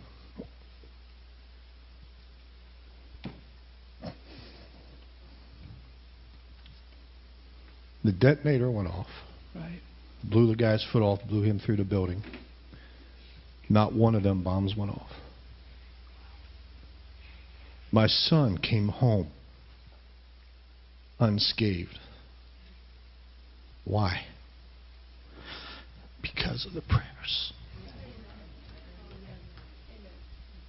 of his parents. It's real. It's really real. It's really real. And it's real in the light of not just because there's need, trouble, and your child's in a tough place. It's real because of destiny, created purpose. Your motive in praying is because of the value and the longevity of your child, not just the parental connection. It's so much bigger yet. You know what I'm saying? And the part that says it's really hard when, we totally understand what you mean. And a lot of us would say it the same way. So I'm not being critical with you. What I'm saying is shifting that into, you know what, I see it bigger than it seems. And there's a bigger picture in God you're moving. And the prayers. And there's a great grace that comes on very tough situations. Why? Because we believe and we're saved by grace through faith. Okay? So look, I love you guys. I need to let you know this. I usually make myself super available. You guys know that? Every once in a while I'll need to roll. I got my granddaughter at home. Yeah. Take your communion thing. Would you do this? Take your communion thing with you. I'll tell you what. Yeah, take it with you. I was going to say we could, because there was a place we were going to do it today if we got there, but we didn't get there. So obviously I don't know what I'm doing. Which is good. That's a really good thing. Because if I had this thing all planned out, it would probably be pretty dry and meticulous. But take this with you and find a time. Seriously, this is like homework assignment for class. No. Take this with you and find a time where it's just you, just alone, with no distraction. And just pop this off and hold up the body and just thank Him and get in a personal place and receive communion. Whether it's 2 minutes, 5 minutes, or turns into 2 hours, it doesn't weigh your spirituality. Just do it from the heart. Okay? But I need to shoot out of here. Is your honey here? Is he taking you home? Or why don't you find out in Destiny? If you're going with me, I need to know. Or do you have a ride? You have a ride? Because I just ask you to please love me. I got my little granddaughter waiting for me at home. And I just got to go see her. Time's been fast, and I want to take advantage of that. So thanks for releasing me to go be with my little girl. And I can catch up with questions and people tomorrow. Okay? Okay. Bless you. Love you all. Well, just sit tight, and we'll be ready. Okay. I can turn it over to Pastor Dan. All right. Wave him in. All right. Goodness. Hold your communion elements. We're probably going to do that a little bit later for some reasons. It just feels right in my heart. So, did you hear I have permission, Randy, to wander so that people can sit? Because if I stay in one place, they're going to have to stand forever. Who was here Sunday and had Pastor Don's fence sermon? That was pretty cute. I came in this morning and they had the fence right here. That's where the fence was. It was right there. Is that funny or what? So, but Pastor Don did a sermon not to carry offense. Offense. He carried a fence around and preached. It was really good. You guys doing good? Go to Psalms 1 with me. We're going to talk about really communing with the Lord, growing in a God reality. Wouldn't that be fun? Get to know God more where He doesn't feel far away or seem far away. Where actually by faith you begin to pursue Him. And He begins to get more real and more real. So you don't live out of the thoughts of your mind or the feelings of your emotions, but the reality of your heart. It's never said with the mind a man believes, with the heart a man believes. Come on, it's a big deal. We've lived from our heads our whole lives and our feelings and our emotions. True? Yeah. And in Christianity, you live from the truth of the Word of God. Period. It's that adamant. Period. You get it? till things get reconstructed, revamped. Things just come alive. All of a sudden, it changes. You're changed. Communing with the Lord is a beautiful thing. It's probably not. We're probably told we should spend time with God, but a lot of times people don't even know what that really looks like. Or it just kind of, and some people might know, and it might feel like a refresher course this morning. If so, that's great. The gospel doesn't ever get old. It's never about a fresh word. It's always fresh. Amen? I could just stand up here and tell you how much God loves you every day, and we'd do well. Well, we'd do well if we believe it. Amen? So we're going to talk about communion with God. When I first got saved, I went to church a lot through my life. Who went to church a long time in this room that you went a long time and it was just the right thing to do, but God really wasn't close to your heart. He was kind of out there somewhere. Who has that experience in their lives? There's a lot of folks like that. I find that there's a lot of folks still like that in their lives. They're still looking for that God reality. So I want to talk about communion with the Lord, because when I got saved, the Spirit of God, okay. I shared my testimony when I got saved. It seemed very sovereign. It was full of grace. It was a divine experience. It was. But there was a response on my part when I got saved. And the main part that I see was a surrender of myself. Like God brought me to a place where I had this opportunity, privilege to die. To not want to live from my heart, in my heart, to not want to live the life that I was looking at that was called me right now. The motives of my heart, just a mess. I saw it for what it was. It wasn't a pretty picture. And in my heart, I was like, I don't ever want to live that again. And I took that want to this way in a heart cry. That's prayer. But I'm so serious that I don't want that. It wasn't the language. It wasn't, well, I don't want to live for me. Yes, I do. It was, I don't want that. Okay? One thing that you can find in communion with God when you start to pursue Him, your heart will get fine-tuned. I know people that didn't have the experience I had, where they kind of see themselves as they go. And things pop up. And then they start letting things go. Okay? But I promise you, if you'll start doing what we're going to talk about today, and I don't know if it'll go into tomorrow or what, but that process will happen. Okay? I don't believe you're in the school because you're not sincere. All that's required is sincerity of heart. It's not works that saves you, right? It's grace through faith. But sincerity of heart is a big deal. The pure in heart see God. Every one of you is the steward of your heart. You're the one that determines what you do from within. Are you following me with this? And as truth comes to our life, and even if we hear it as truth and have other desires, we have the privilege to begin to align ourselves to truth. It can feel like works, in a sense, if you're just trying to do what you know is right, but you want to do something else. I'm not talking about that. And today you'll see. I'm talking about relationship with God. Taking the truth this way and allowing the truth to get bigger in your heart than these desires till they dissipate and truth's your reality. Where you're not biting your lip to live a Christian life. It becomes who you are. And you just wake up and your heart's constrained by Him, compelled by Him, whatever words you want to use. Are you following what I'm saying? And this is the beauty of communing with the Lord and becoming one with Him that way. Now, I really do believe one reason that I shot up and grew fast, and people were asking if I was a pastor. I was only several weeks old in the Lord. It was funny.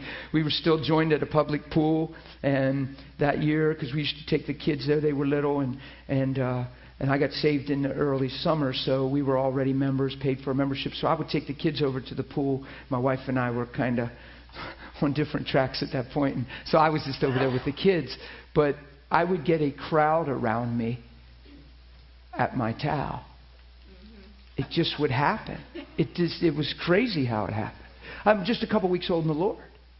But I was excited and things would change. And people would ask me. Some people would say crazy stuff like, man, what's going on with you? You just seem so different. And I'm like, really? What do you mean? Well, I don't know, you're smiling a lot. You just seem different. You look, I had lost 45 pounds in a matter of 6-7 weeks. I see you've lost a lot of weight. You got yourself trimmed down, but you just seem different. You look like you feel so good about yourself. And da-da-da. And people were saying stuff like that. And I'd say, well, let me tell you. Well, then I would start pouring out my heart. Well, they would talk at the pool. They would talk to each other. Next thing you know, there's questions. And I'm just a couple weeks old. The Lord and I would be getting questions like, what about this? And it was amazing how it seemed like I could answer. But I was feeding on the Word. I mean, I'm laying there on the towel. The kids are playing, and I'm reading my Bible and just, God. But just in a matter of weeks, I had a crowd around me at the poolside. Now, I believe a lot of that was because on June 9th, when I got saved, there was a grace and an understanding of my life. I saw it so clear. I literally died. Who knows who Catherine Coleman was? You know, and she used to say, "I can take you to the place where Catherine Coleman died." She used to make that comment. And I remember that. That sticks with me. I just remember that because I've watched a couple of tapes. Well, I could do the same thing, and I understand the importance of that. That's cool. Now, if you can't necessarily do that, there is a place for dying, whether it's, now I know along the way we get fine-tuned and groomed by God. I'm talking about those surrender. God, I'm yours. Man, grow me, mature me, lead me, guide me. I'm yours. Let all that's in you be in me. I give you who I am. I would talk like that all the time to the Lord. So, and we'll get into this today. But that was one of the reasons that I know that I grew so fast, because I gave Him everything to work with, is what I'm saying. There wasn't a stumbling block. There wasn't a, well, I want you, but, well, I want all of you except. It wasn't any awareness like that in my life. I wasn't holding on to any rights. I wasn't holding on to anything. I just said, my life is yours. You all follow me? That's the big deal. You can do that when you get alone with Him. Along the way, I remember God showing me things, and I remember laying on I laid down and I said, Lord, I just don't want anything to hinder knowing you, hinder the expression of who you are in my life, I just give myself to you. I know there's a way for you to just come into me even more and express yourself in more reality. I was seeking that. And I said, if there's any ways I think, if there's any ways, you search me, you know, and bring it to my attention. But God, I just love you. I'm pursuing you. So I wouldn't introspect my life in a negative view. It was always upbeat and positive. You love me. You're doing an amazing work in my life. My life is yours. Now, I found along the way, if what I was saying wasn't the whole truth, God would illuminate a little thing. Or that day on the chair, I don't even share these two things because of the condemnation factor possible. He shared two little things the way I thought, and when He spoke them to me, I realized they were limiting. But if He'd have spoken to me 2 months before, I'd have thought, well, what's wrong with that? It's just a way of thinking, you know. And if you share some of that stuff premature, that was something I grew into. That was a year after I was saved. See, there is a sanctifying. There is a growing up into Him in all things.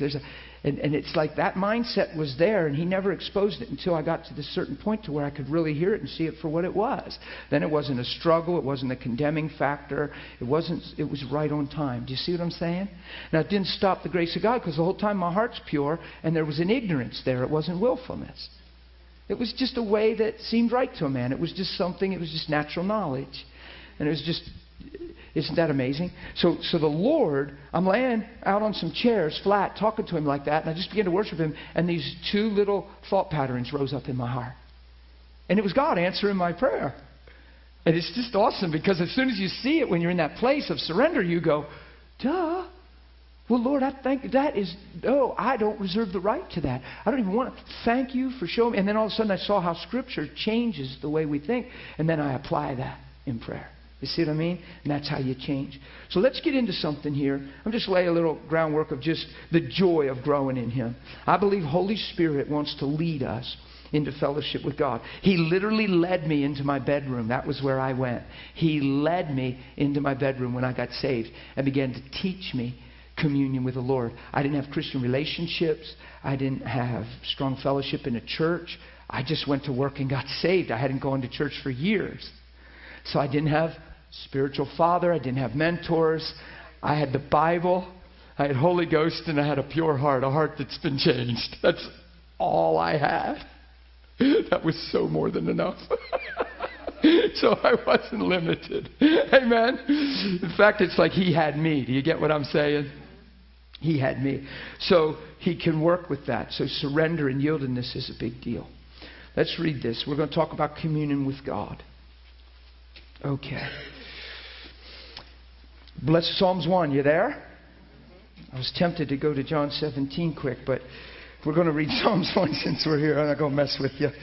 Blessed is the man who walks not in the counsel of the ungodly, nor stands in the path of sinners, nor sits in the seat of the scornful. But his delight is in the law of the Lord, and in His law he meditates day and night. It's amazing. In His law he meditates day and night. That doesn't mean he's sitting in a chair reading the Bible 24/7. Because you can't do that, probably. See, sometimes we don't realize how rigid we get with stuff. We say, well, I can't spend time with the Lord. You're with the Lord. He's with you. So just one little mentality, I can't spend time with the Lord. I have a lot of people say, well, with my work schedule, my life, and my family, I just don't have any time with the Lord. And I'm like, well, He's in you. He's in you. So He's already with you. You don't have to go meet Him. You don't have to drive across town. I'm not being cynical. I'm trying to make this so you don't ever think that way if you were thinking that way. You're with Him. He's with you. Yeah, but you don't understand. I this and this and this. And I'm thinking, no, that's a mindset that's telling you why you can't be what your heart's crying out to be. See what I'm saying? Come on. You can be like super busy with your life and schedule for seasons. And He's right here.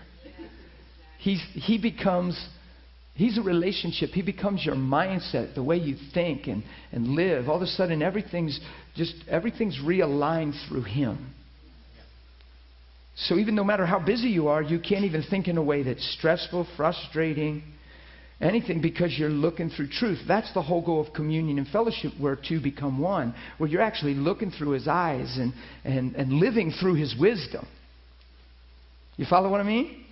But if you start saying stuff like, well, I don't have time to spend with the Lord, you have a wrong concept. You're thinking of making an appointment with God, and He doesn't fit into your current busy schedule. We're not making appointments with the Lord. We're walking with Him. Amen?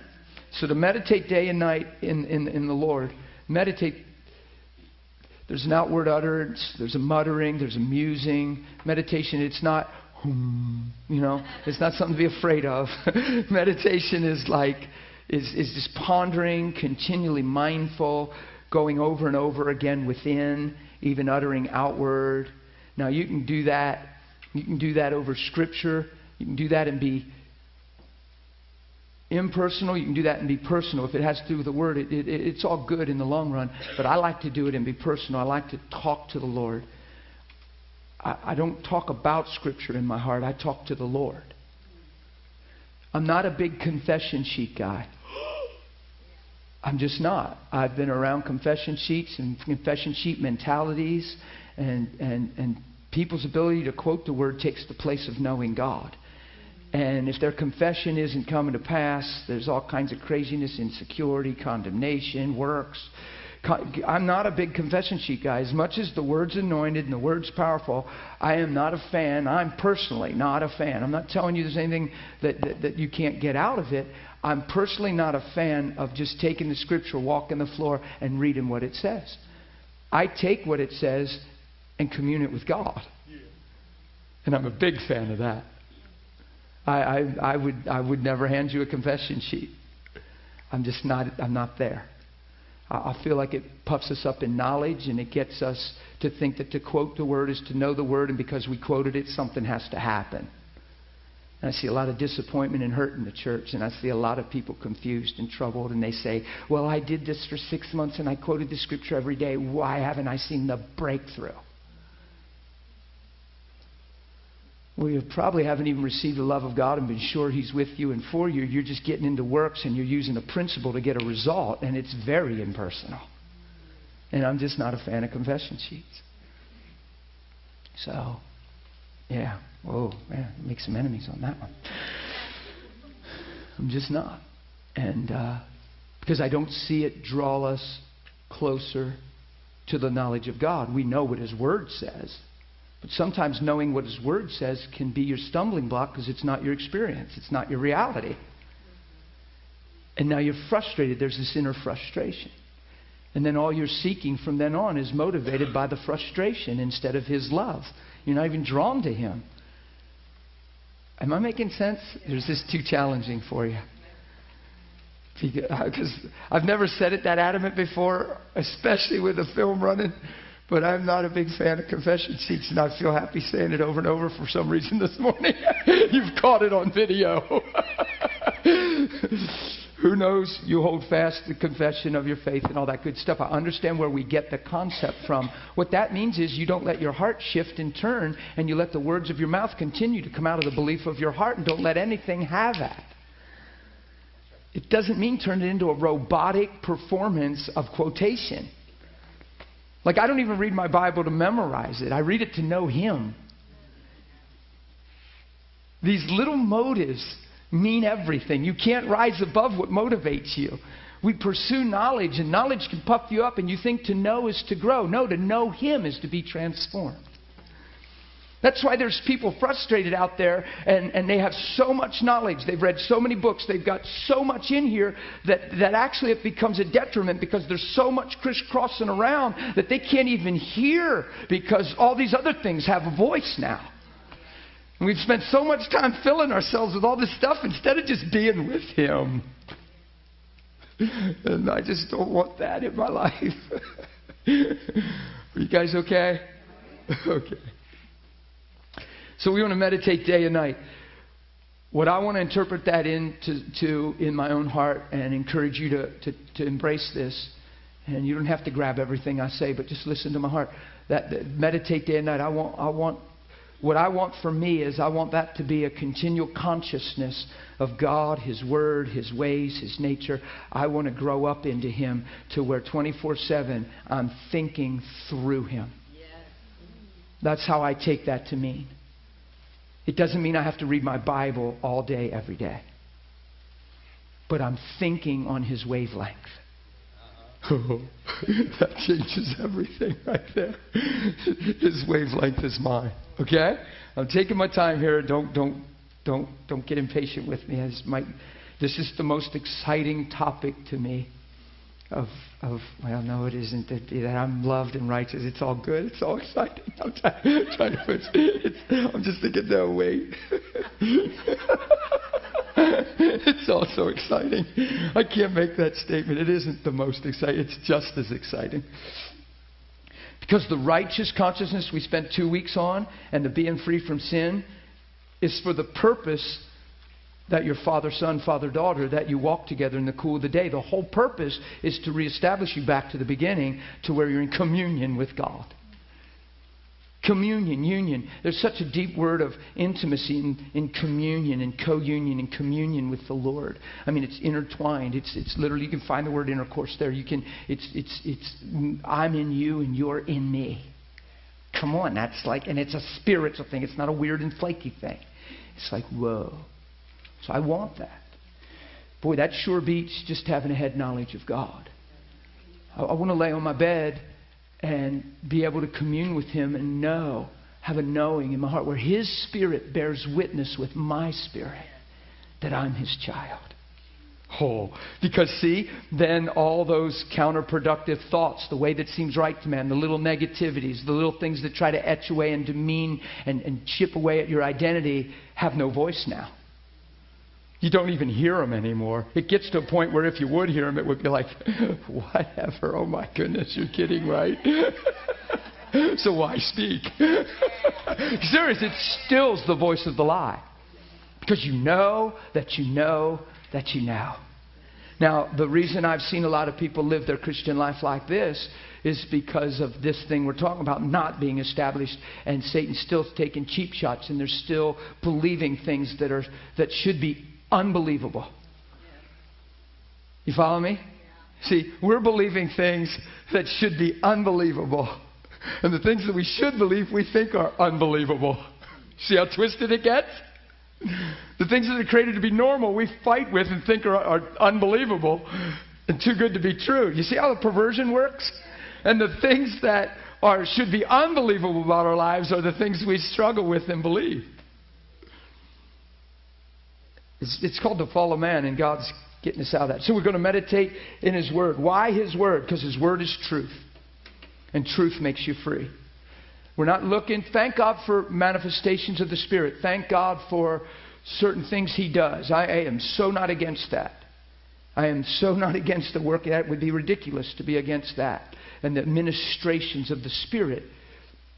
But God, thank you for the truth that makes me free. Here's what Matthew 8 says.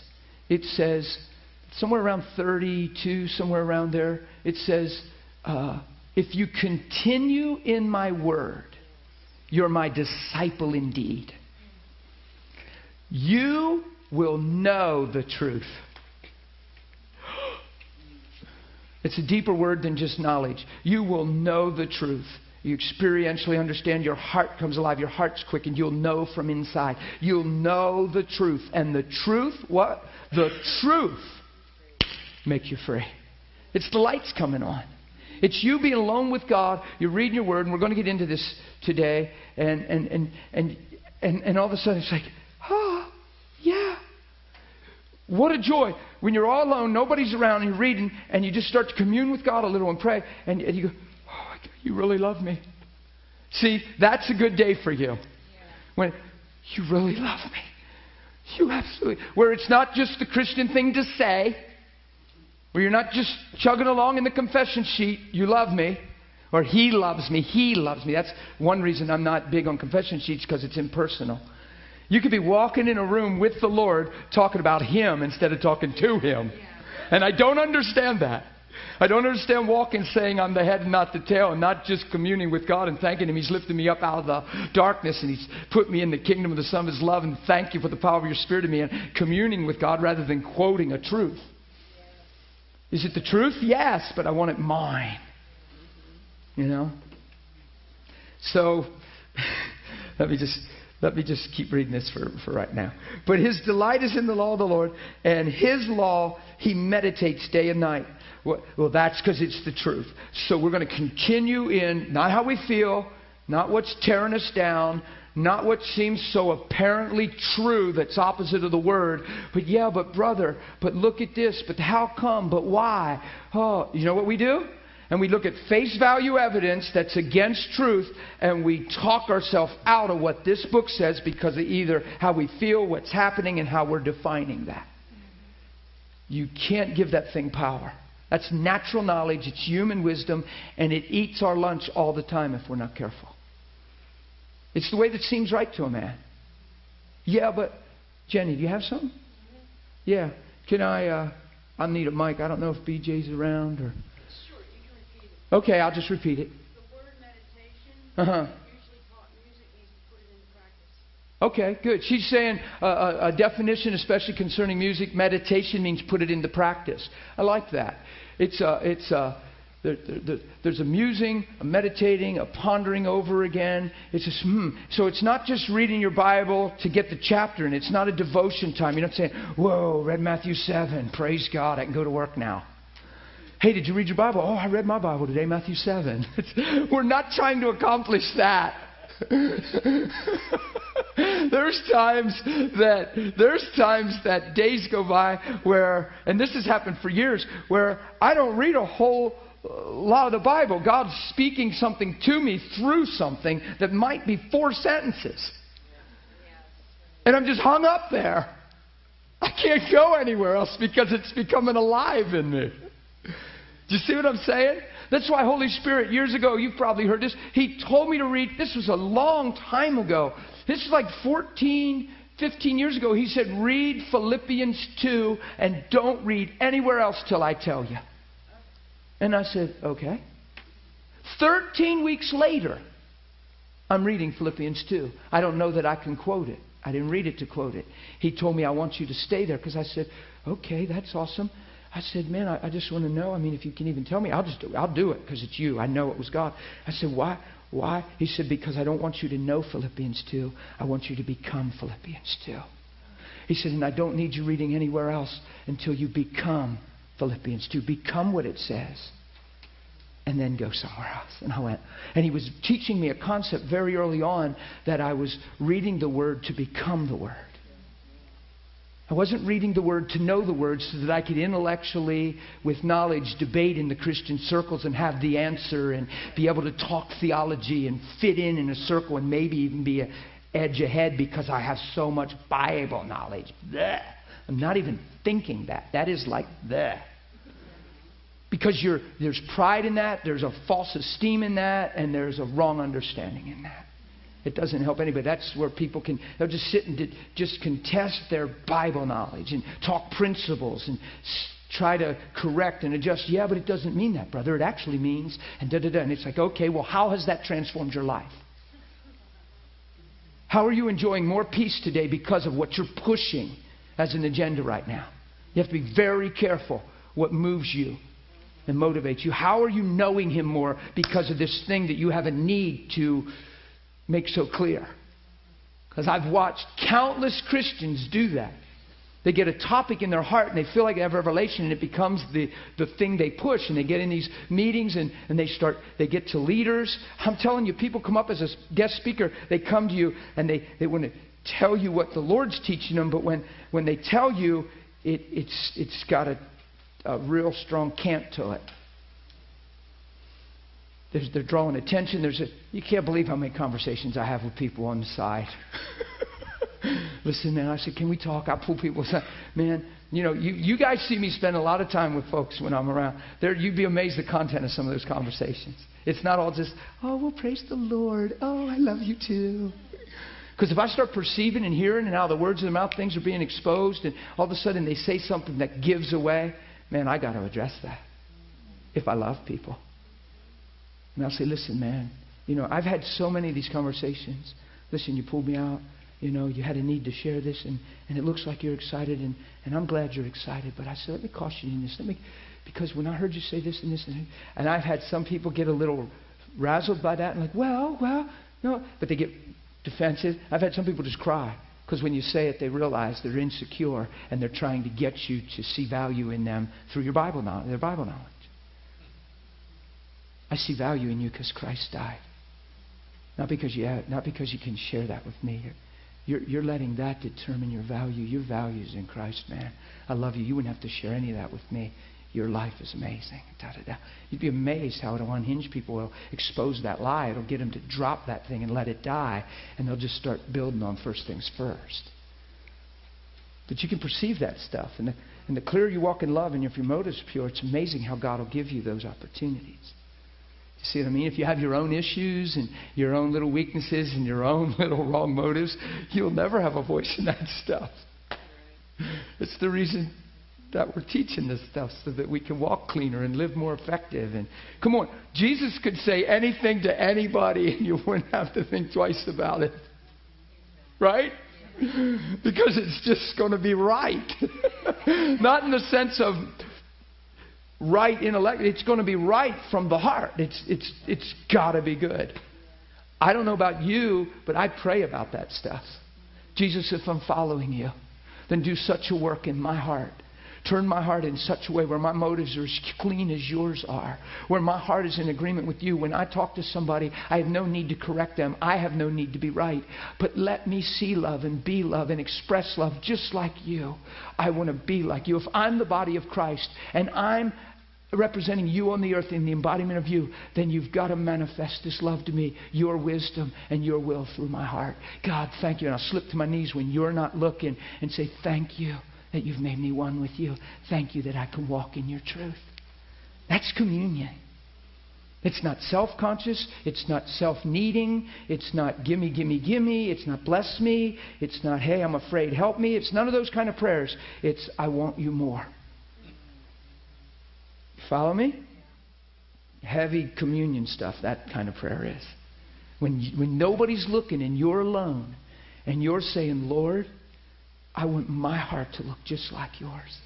I look at you in the Gospels and you walked in love in the face of all kinds of adversity, and you maintained the purest of motive, the purest heart, unoffendable, unchangeable. Men could never change who you are, but because you were so locked into love, you changed who men are. God, I want to walk in that strength. That's my calling. That's my created value. That's my life. Now, I have prayed stuff like that countless times.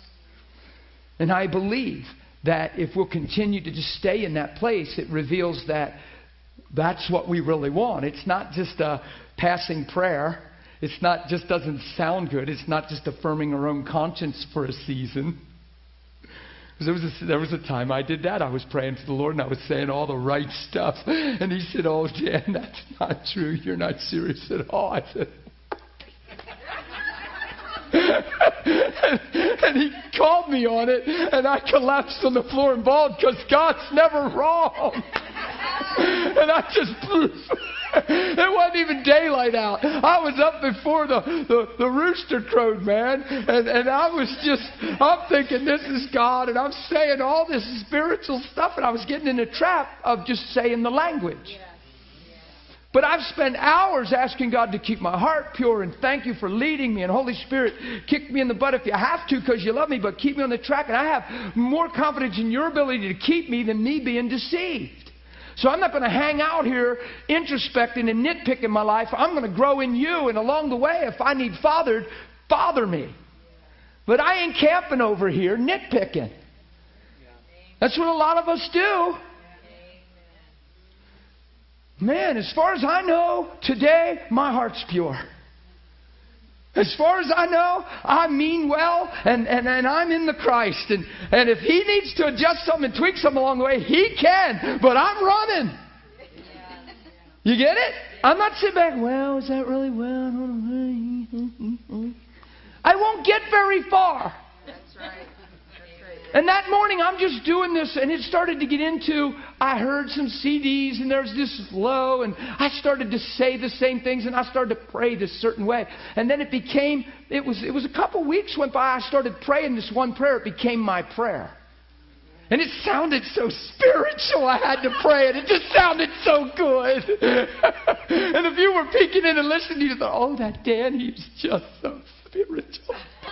And God's sitting there going, would you get a grip, son? He's like, would you stop praying? You don't even mean that. You're just learning how to pray that. And I'm like, what? And he instantly shared. And I said, oh, you want that relationship with the Lord. I'm sharing some of these as little, not like teasers, if you will, in a healthy way, to just the benefit of communing. Because if He doesn't intervene and speak that at that point through what we've already built and established and I've already given Him permission to, where do I go from there if I don't hear His voice at that moment? You turn into religious. You could get in. Where does that end? Where does that lead you? If He doesn't speak.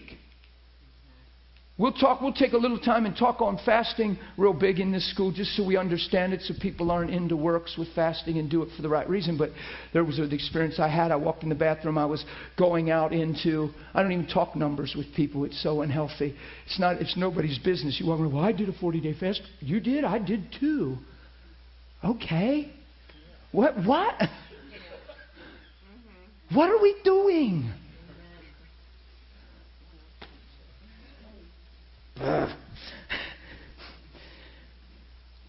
I was so caught in that, I didn't even realize what I was doing. I was fasting, and I was ready. The next day would have been farther than I'd ever fasted. And I go in the bathroom, and I'm just brushing my teeth and freshening my mouth, and Holy Spirit came on me, very tangible. And He got my attention. I was like, I'm thinking, well, yeah, I'm deep in this fast. I'm walking with the presence of the Lord, He's there to father me. He says, hey, Dan, if you fast past today, it's for nothing. You've lost sight of what you're doing. And you're trying to reach a point in time. And I went, yeah, but Lord, I'm so pumped. I'm ready. Dan, I said, but Lord, He said, the fact that you yell but me shows you how wrong, locked in the wrong way your heart is, that you'd yell, but me, your Father. And when he said that the fact that you yell, but me, says everything. I went, I do a lot of that. He talks about, sometimes I shout out laughing because it's a real, oh, you got me good. But a lot of times it's like, because it makes me realize without him fathering me, without this intimacy, I would walk off a cliff. Come on. It keeps you so humble. It makes you love him all the more. Because if without him fathering me in that moment, I'd walk off a cliff. And I'm down on the bathroom floor crying. And he said, Dan, it's like he came and knelt beside me and wrapped his arm around me and started to father me and give me the wisdom. He's like, Dan, I mean, that's what it seemed like. I was sitting there, and I could hear him so clear. He said, Dan, if I wouldn't have interrupted this and I'd just let you fast, it's just a point in time. I said it would open. He said it would open your life to pride. He said next time you know you're in a circle in a group and somebody's telling how long they fasted, and you might not even say it out loud, but in your heart say, wow, well, I fasted. He said you've lost sight of what you're doing, and it's to your demise if I don't interrupt this. In the long run, it's not healthy. And I went, oh my goodness. And it so humbles you and shows you your ability to live in less than truth if grace wasn't fathering you. See, that to me is all a form of grace right there. When God says, psst, hey, I ran down, I diluted some juice. In like 10 seconds, I'm free. I'm free. I'm off the fast. I'm free. I'm so glad I went free. You following me? Because my motive, it wouldn't have mattered if I fasted 90 days. It was to my destruction. It was not good. And the church would be, oh my God, he's like, whoa. He's like Jesus in the flesh, fasting 90 days. Bah. You get it? Yeah. Will God tell you when you need to fast? Because I hear a lot of people say, he told me I had to. Well, we're going to hit fasting real hard, but either or. There's times the Lord will. I have experiences I'll share with you when we talk about fasting where the Lord told me specific things to do. And usually they're against natural knowledge a lot of times, or they're just to get your attention and they're against your flesh. Did you get that? They're against your flesh. In other words, you wouldn't be doing it if God didn't say, because you're not even thinking that. You're like, whoa. In other words, if He's saying, I want you to fast. So if He would just tell somebody, listen, I'd like you to go on a 3-day fast. To some people, when I first met Todd and Todd got saved, Todd thought to miss a meal was death. Serious. He told me that. He said, dude. I handed him a fasting book. He handed it right back. He read 2 pages, handed it right back. He said, dude, I ain't there. He said, I ain't not there. I said, we Americans, we live to eat. We're supposed to eat to live. We live to eat. We nurture our flesh. And he said, dude, I ain't even missing a hamburger. He said, I can't even imagine missing a meal. I said, okay, that's all right. And now he fasts every other day. You get it? So when God told him to do something, it was in the face of his flesh.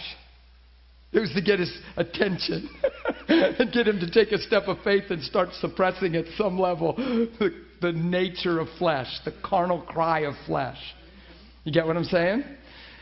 But there was times, there was a season He put me on something, told me what to do, and gave me specific instructions.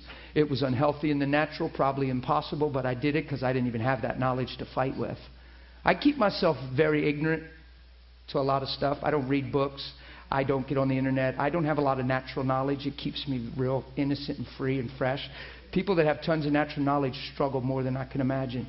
Health issues, preservatives, the whole thing. I'm not saying it's wrong to eat healthy, live healthy, but when you start living in fear and you can't even do anything hardly because you're vulnerable to everything, that's twisted to me. I'm not vulnerable. I'm in Christ. And on purpose don't pursue a lot of natural knowledge. I've sheltered myself from natural knowledge on purpose. I really have. And because I don't want my head spinning all the time. And I watch people that are pure and love God and their heads spin constantly. And I like my head sitting. But the answer to your question is both. You have the privilege to fast, but make sure your motives are pure. And we'll get on fasting real good. But there's times the Lord will call you and get your attention. He's done it to me several times where it was absolutely God. And it was full of grace. Okay. In His law He meditates. Now look at the benefit of becoming a product of truth, where your mind and your heart and your life is lined up to how God thinks and who God is. It's amazing. He shall be like a tree. Do you hear a promise in that? He what? He shall be. Oh, he shall be. It doesn't say you might be one that springs up like a tree. He says you shall be. This is a good promise. Has incentive to it, doesn't it? It's like, whoa, this is taking me somewhere. Actually, knowing God is the incentive, but this is the fruit of knowing God. You see what I'm saying? So there's a big benefit in knowing Him. He shall be like a what? A tree planted by the rivers of water. Now look, that brings forth fruit in its season. So you're not going to be barren, and you're not going to be unable to produce. You're going to be ready. You're going to have the goods. There's the capacity to love in your heart, to have compassion. Patience is on you because you've become love. There's all the fruit of the Spirit is just all over your life. And you're not trying to apply a sermon to be a faithful Christian. You've become like a son. There's a difference. You get it? You bring forth fruit in your season. Your leaf shall not what? Wither. That's amazing. Now, who's going to make that happen? That's called the grace of God. It's not just because you're super Christian. It's because you're communing with the Lord. His grace is on your life. And this is the one that's amazing. And whatever He does shall. Sometimes we think that word prosper has kind of been contaminated a little in a sense when we hear it. Whatever He does shall prosper. That means if I sincerely love somebody and sow seed of truth into their life, it's going to manifest, bear fruit, and increase. If I'm sincere. There's a place where love's going to have its effect in every aspect of my life. Whatever I do is prospering. Nothing's in vain. Nothing's a waste of time. I can be in a conversation and it could seem like somebody's not getting it again and again and again. And then they call me back. Same topic again and again. I've done this for years. And they'll call me 10 times in a week. And it's just the same. And I actually have other phone calls. I've got a life to live, even personal with family. And I have ministry and travel. And you'd be amazed what I do behind the scenes with that stuff. Because whatever I do will prosper. People aren't throwaways. I have time for that. I just know that if they don't get out of that thinking, they're going nowhere. If I can take whatever time it takes to get something in them, whatever I do will prosper. That's why I have time for people and don't get tired doing it, because they're not a wearisome burden to me. I'm in faith for my response. I'm on the phone because of faith, because of love, because I have a bigger vision than them calling me 10 times in 7 days. Are you following me? It's not the natural, man, I wish they'd cut me a break. They're calling me way too much. Don't they know I got a whole lot of other things to do? I don't even have time for this. Oh my God, they're going to wear me out. See, that's what we think. And then there's no grace. You never rise above your human capacity. Because your natural knowledge binds you to your natural ability. Love is amazing. They thronged Jesus constantly. He did more things in 3 years than the world could contain of books if they were written one by one. I think He had a pretty active life. There was nights He stayed up all night and just communed with God and then ministered all day long the next day. Jesus, you need to use wisdom, brother. Get some better food and good rest. You need to take care of your body. That's what we say. When His heart's sincere and grace is moving Him and He's just, you see what I'm saying? Now, there's people that have run into trouble and run themselves in the ground and burned up and burned out. I understand. So we build something off of that as a resume. But you don't realize how many times those people are actually striving in ministry, doing as much ministry as they're doing because that's their identity, and all that stuff comes into play. That we never talk about. We just talk about, well, the body drew them and they got drained and you got to be careful, brother, and you got to, because we take some horror stories and make gospel out of it. And we don't even know what was motivating their affairs, why they were running as hard as they were running. Because if your identity is ministry, it'll kill you. Because it's like an addiction, and the more you do, the more you feel better about yourself till you run out of gas. And I've been saved 16 years, and I live at a pretty good capacity, and I don't even understand what it means to run out of gas. So I'm just saying, personally, I don't even know what that means to run out of gas. Like, I can't even understand the concept. That's how I've not even been near that place. I haven't, and I'm not talking arrogant right now. I'm just saying, I don't understand that concept. But I know one thing. Purity of motives, love and grace and all that stuff are very important when you're called into a life like I live. I was going all day Friday. I came home, my phone got calls because people don't know I'm going all day Friday. And now I got some crisis Saturday morning. I wake up after getting to bed at 2:30, something in the morning, and I got a serious thing on the phone. Then I got another one. And then I have to run an errand that's very important to me. And then I come home and have another one. And then I want to take a jog because I like to run. And I hadn't run for 3 days because my schedule was a blur for 3 days because I had laid down my life for people. Now, if I don't have a good concept on my life, I'm like, man, cut me a break. Call somebody else. Yeah. And I don't think I seem tired and drained and wore out to you. Whatever I do shall prosper. You get it? So I wanted to run up and be with all of you at Hope and hear Todd. I haven't even seen Todd for a while, and just be there Saturday. I got back from jogging. It was already 6 o'clock when I finally got my run in. And I took a shower, and Kim said, man, you're going to have to hurry. And I looked at her. I said, you know what? I think I'm just going to stay here with you and just sit down. I don't need to run anymore. It's okay if I miss tonight. It's kind of a grace and a window that I can just say, hey, it's not like I have to come and preach. I'm just going to chill. And I just pulled the plug on running. It was just awesome to be able to do that. So it was just good. But do you see that it was all an amazing thing, and heaven is going to count for fruit in that whole period. And I have a bigger perspective than what it's demanding of me. And I don't, like, people say thank you to me all the time. And my response inside, I don't always say it because I understand there's a valid place to say thank you. But inside I always think, what do you mean? There's no sacrifice. Thank you for what? I didn't do anything. There's no sacrifice. I didn't do anything. Thank you for what? That's how I think all the time. Because people are quick to say thank you a lot. Is that my battery? Am I like dead? It's good because you can't lift. See, now I'm resurrected. Wait. I'm going in and out, guys. Pray harder. Pray harder. Like. Oh, Jenny, I love you, even though you're handing me bondage. I love you. I have so much fun with this. I'm trying to. Oh, hey, look at the anointing you're carrying. We still need a battery, huh? Life is flowing in and out. It sounds like it's on. Or is that this? Thank you, Lord. Praise God. Whatever he does will what? Prosper. Listen to the contrast. The ungodly are not so. They're like chaff which the wind drives away.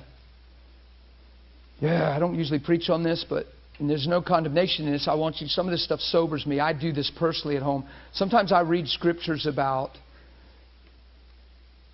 perilous times and the heart that will be in people in perilous times. And some of those sections of scripture that sometimes feel uncomfortable to people, I read them, just keeps you sober. And when I read them, I thank God that none of those things are in my heart. And I begin to thank God that He's purified me and cleansed me and showed me the purpose of His love. So I actually read a lot of the scriptures, so I don't mind reading the next couple verses and going, whoa. It says, see, because what Satan likes to do, he likes, even though your heart is toward God, he likes when you don't understand things. And thanks, I'll get it. Yeah. Here, just take this. We're going to fix it right up. It won't stop the thing. I have to preach 5 extra minutes to make up for this.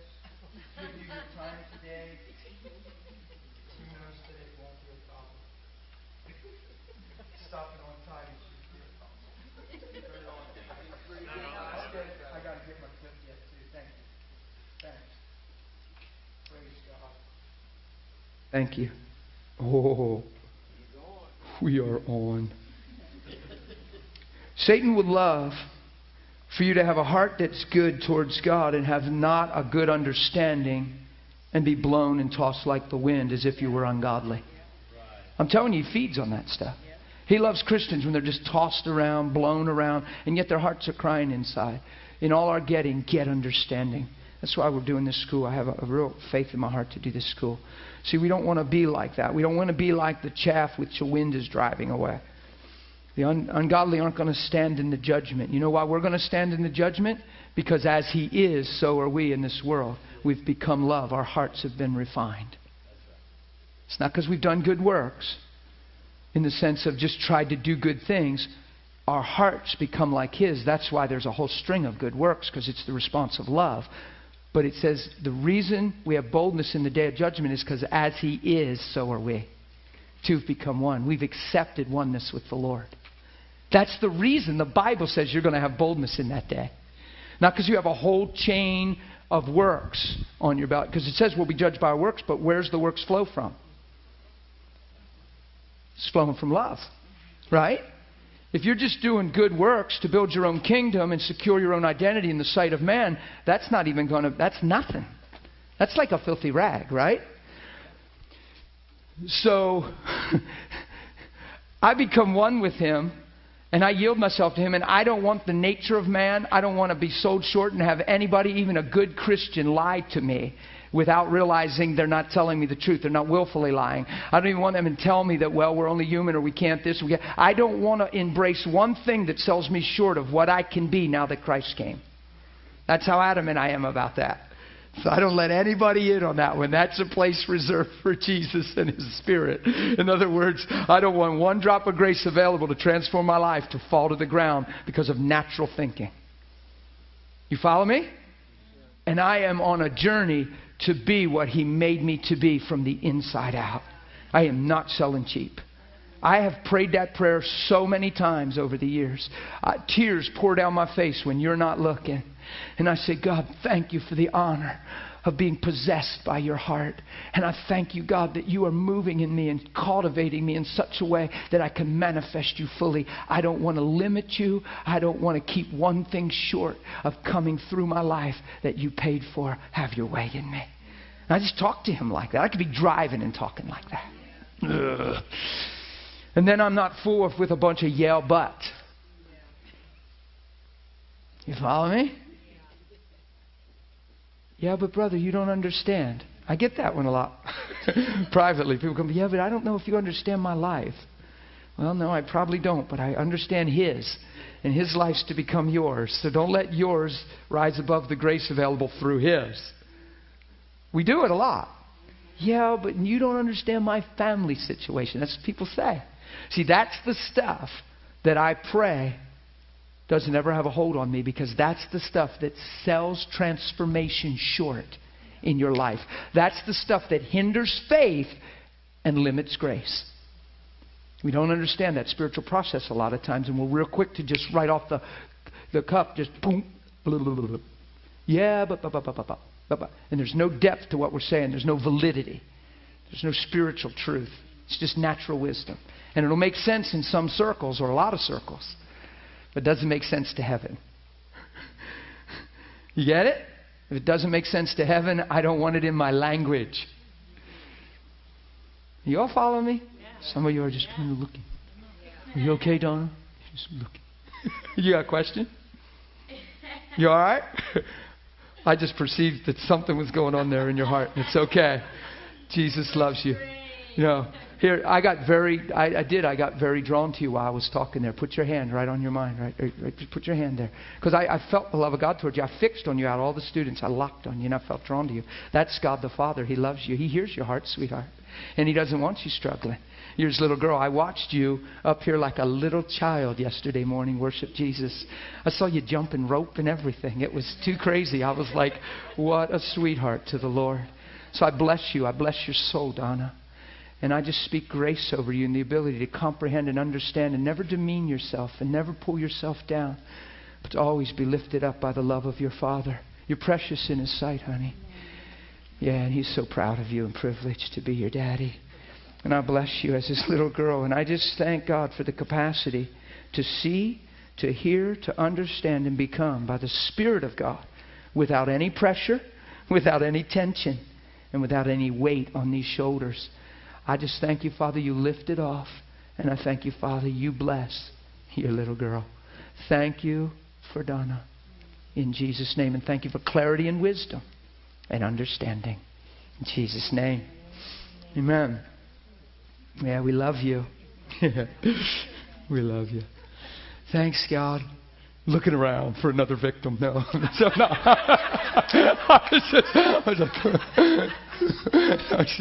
No, it was funny how that was. I was talking.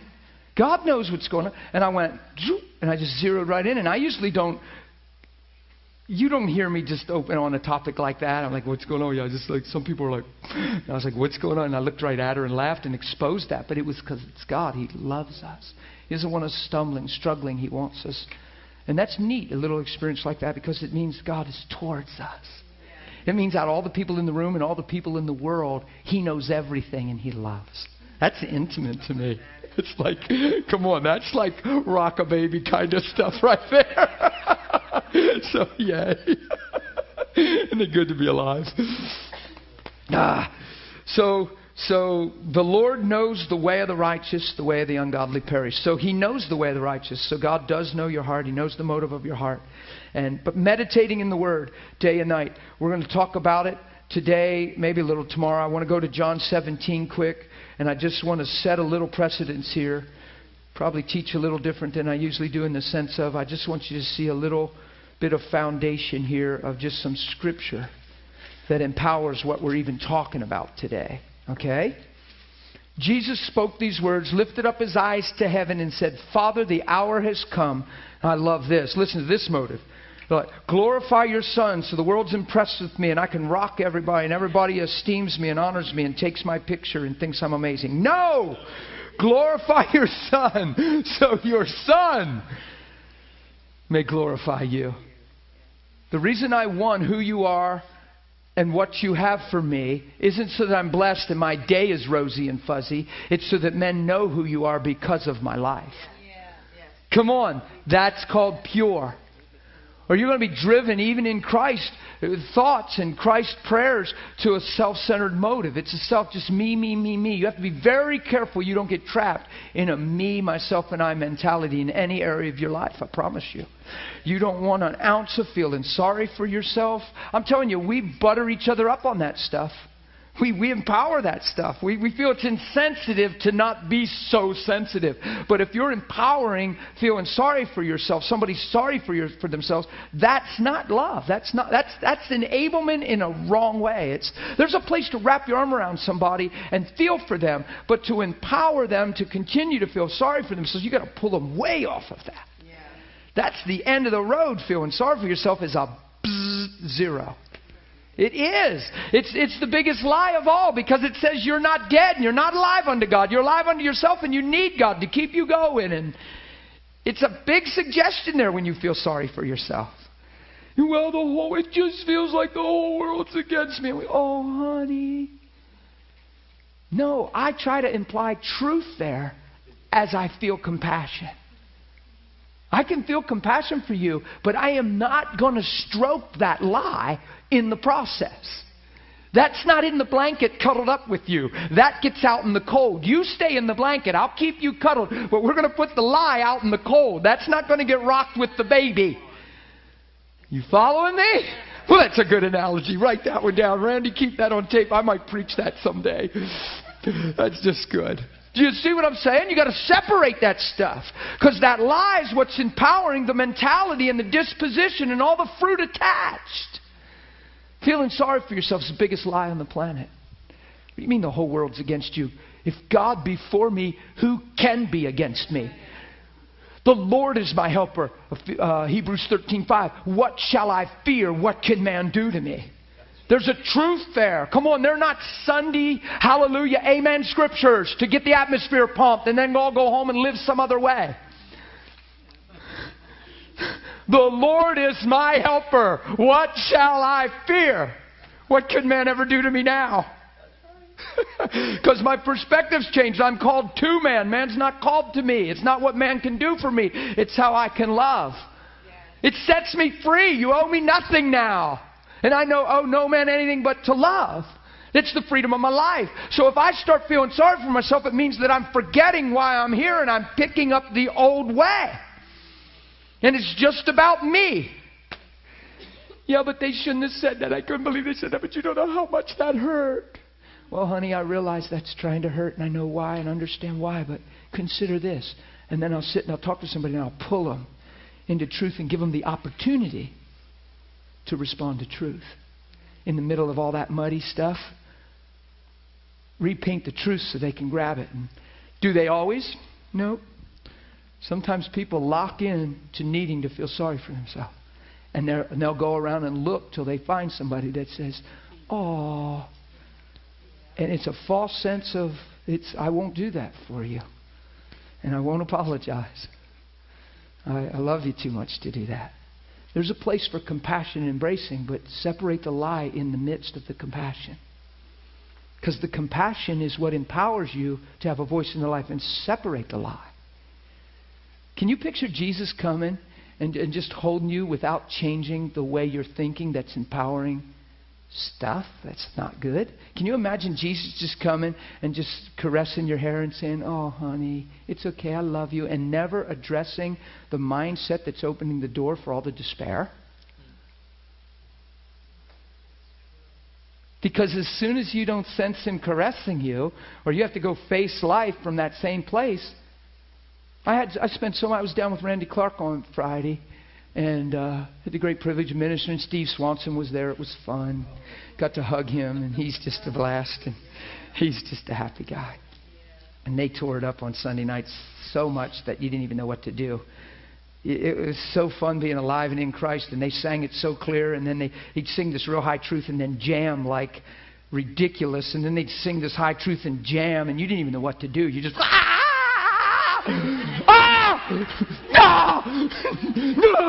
I didn't even know what to do.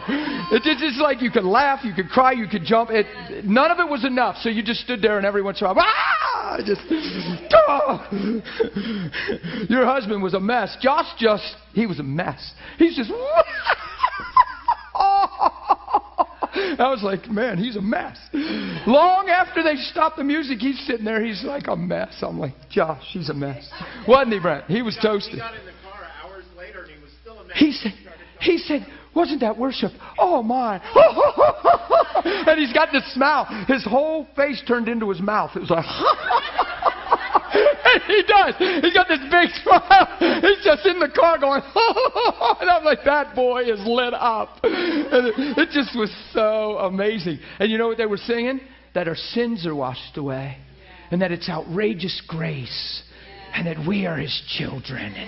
And that just kept going. And Josh was like, yeah. And he just believed in it. Next thing you know, he was going. He looked like one of you flaky Christians when you believe the gospel. It was so fun. So it was just fun. But here's what I found.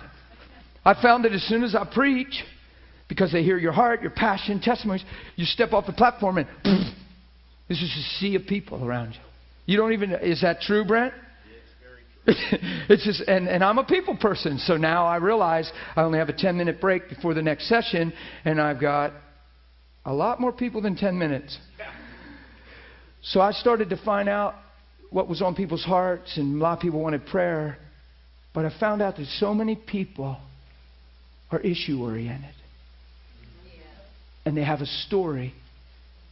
And they have a need to share it because it's dictating. It means it has validity to their life. And you learn as you're ministering to notice this stuff. Because when somebody has to tell you their upbringing and what they've been through and that's still driving their life. That's still them. You see what I'm saying? And you don't have to agree with this, but I feel like it's wisdom. I feel like God gave me wisdom a long time ago not to just pray for those people, but I want to reroute their understanding. I want to redefine the eye they're looking through, because they could come, and some of these people go You know, we get these terms, conference junkies and da-da-da. They go to conferences because they're searching. They're driven by this lie. And they're always looking for comfort. Well, the comfort comes from the truth. You could say, no, the comfort comes from the touch of God. I promise you the comfort comes from truth.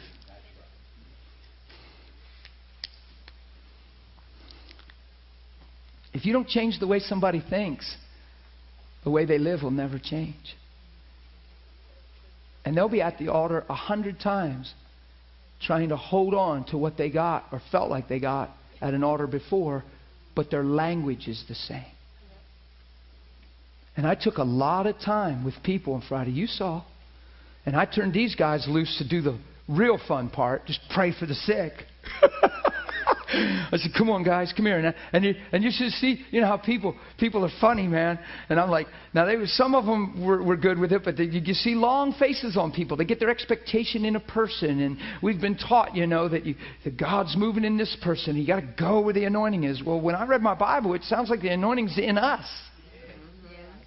So I had to convince folks that, hey, at first Josh standing there, and here's Josh. I mean, I said to these people, I said, listen, he's a man of God. He's here from Australia to run with me. He's running with me. He has just as much in him as I've ever had in me. I said, if I was sick, I'd want this guy to put hands on me. Now, I want you to start letting him pray for you. I had to compel him because they got their eyes on me. Well, the first lady Josh prayed for had a rod going down the middle of her back, and she's frozen. She's bending and touching, and I'm like, see? It's funny how when something like that happens and the crowd shifts and stuff, people are like, whoa, God is moving over here. It's just, but it shows we've got our eyes. We live this way. It proves something. It's like, and that's why I'm so passionate and teach so much what I teach. I found myself spending lots of time with several people instead of praying for the masses, didn't I? Lots of time with just several people because my heart so goes out to them because I could take their hands, pray, I could touch them. I mean, we saw people getting touched and overtaken by the tangible presence of God. We saw people, you know, what you call the fire of God, and they're, and it looks like they're burning. And I'm thankful for all that God does in all that stuff. And we saw that and we prayed that way for people at times. But I'll tell you what I took joy in. Looking in those people's faces. Watching this one lady. This vile thing came up out of her. She said, but you don't know what I've been through. I said, see, right there's your permission slip. Honey, look at me. You've respected me. You've heard me preach. You're here because you see Christ in me. I do. I had never heard preaching. I said, well, I'm calling you back right now. Because I tell you what, that right in you, that thing that just rose up in you, that's the demise of your life. That's destroying you. You have a right to be less than Christ, and you don't have any right. And I said, you're letting that anger and that bitterness, you're letting what they did so wrong give you a right, and it's making everything wrong in your life. And I talked that straight to her. Yeah, but. And then she brought in her children. And yeah, but. I said, come back, honey. Right now, listen to me. And I kept looking her right in the eyes. Finally, she started bawling and fell on my chest. Because she knew she was holding on to bitterness, unforgiveness, rightness. And the message I preached was so in the face of all that. So she's running to me for prayer for somebody else that has issues and problems. And she's the one that God wants to love and nurture because she's standing right there. So I took time with her till she just cried. And then we just had a little thing through the day, and she'd come by and rub my shoulder and smile like, thank you, because it gave liberty. She finally let go, and it gave her liberty. Had another lady just took so much time to change the way she's thinking, because you could pray for her all day until you change the way she's thinking, the course of her life won't change. You follow me, Jenny? Question. Yeah. There's been so many teachings of rights, no rights, and birthrights. Will you clean that up? Touch base with that, please. Well, birthrights is your heritage and inheritance in Christ. So there's rights. You have rights and privileges to righteousness, redemption, the kingdom. There's birthrights of anointings and generational blessings and things over your family and life. We shouldn't make so much about generational curses. Why don't we talk more about generational blessings? who talks about that. We always talk about generational. Actually, my Bible says when one turns to righteousness, he's blessed out to 1,000 generations. That's right on the heels of the sins of the forefathers and the 4 generational curses. We talk all about that, and it says, but when one turns to righteousness, so why are you attaching the 4 generational curse to my life now that I'm righteous and a new creature and that man died? So the man that was in line for the curse is already died. And this man that's alive is a brand new man. How's a curse that was designed to go to that man in the line of sin, in the lineage of sin, going to come on me now that I've shifted to righteousness and I'm out of darkness translated into the kingdom of the Son of His love? Hello? So my pre-life, pre-Christ life, my forefathers to me, has nothing to do with nothing. Christ crucified and raised from the dead is my identity, my birthright, and it's what I deserve. So rights and no rights. Here's the deal.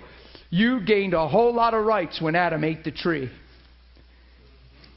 And here's the right you gained. The whole lie about it all those rights you gained was to live for yourself, and it was at the cost of the image of God. To get restored back to the image of God, you have to surrender that and deny yourself. Now watch. How do you deny yourself and retain human rights towards people and towards things and holding people account and expectations? If I have expectations on Jesse and Jesse has to be a certain way for me to be okay, well then he's Lord. He's governing my life. And all of a sudden I'm holding a right and he's the one that's fulfilling it. So it's kind of at the expense of him and me. Because if he doesn't, I have issues with him and don't even see his value and purpose. And I'm just using him as a benefit to me. And he can fail me now and disappoint me now and break my heart now. And how can I love him if that's our relationship? Now I'm living in Jesse's life at the expense of Jesse instead of loving him. So when you hear me preach that, like when you say birthright, call no man on earth your father, you have one Father, He's in heaven. That's an amazing statement, isn't it?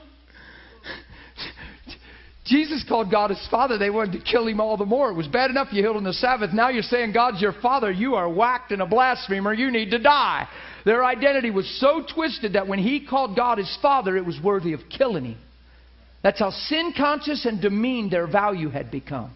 That for a man to suggest that he was the Son of God or that God was his Father was worthy of death, guys. Think with me. In their culture, they had become so sin-conscious, so degraded in their value, and so low from the standard of God in a sin-consciousness that when a man called God his Father, kill him. You see the effects of the fall? How estranged we became? You see why this thing is all about restored back to communion and union and intimacy and right identity and right standing and sonship? So his disciples said, well, John teaches his disciples to pray. Why don't you teach us to pray, Lord? He said, when you pray, pray saying, Our Father. Oh, what's he proclaiming right now? Look, guys, he's not only my Father, he's your Father too.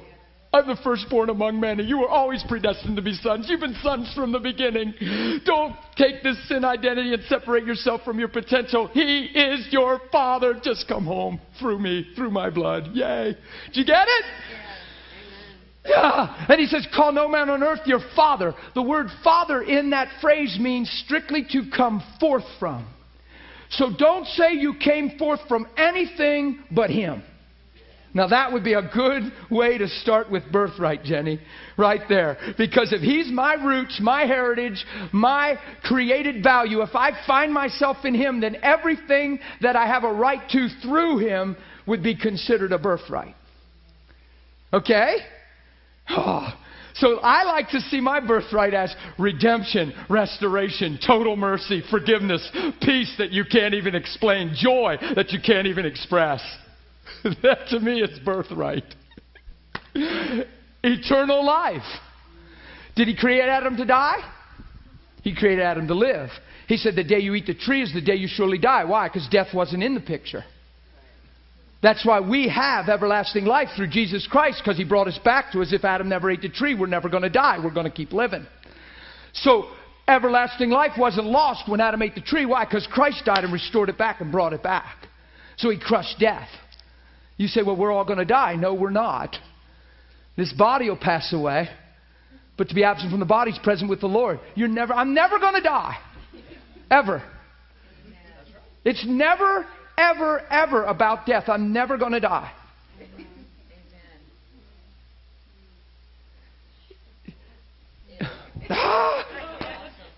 I'm alive forevermore. That's what He says. He's the one that was dead but is alive forevermore. Guess what? I can say the same thing because in Him I live. Yeah.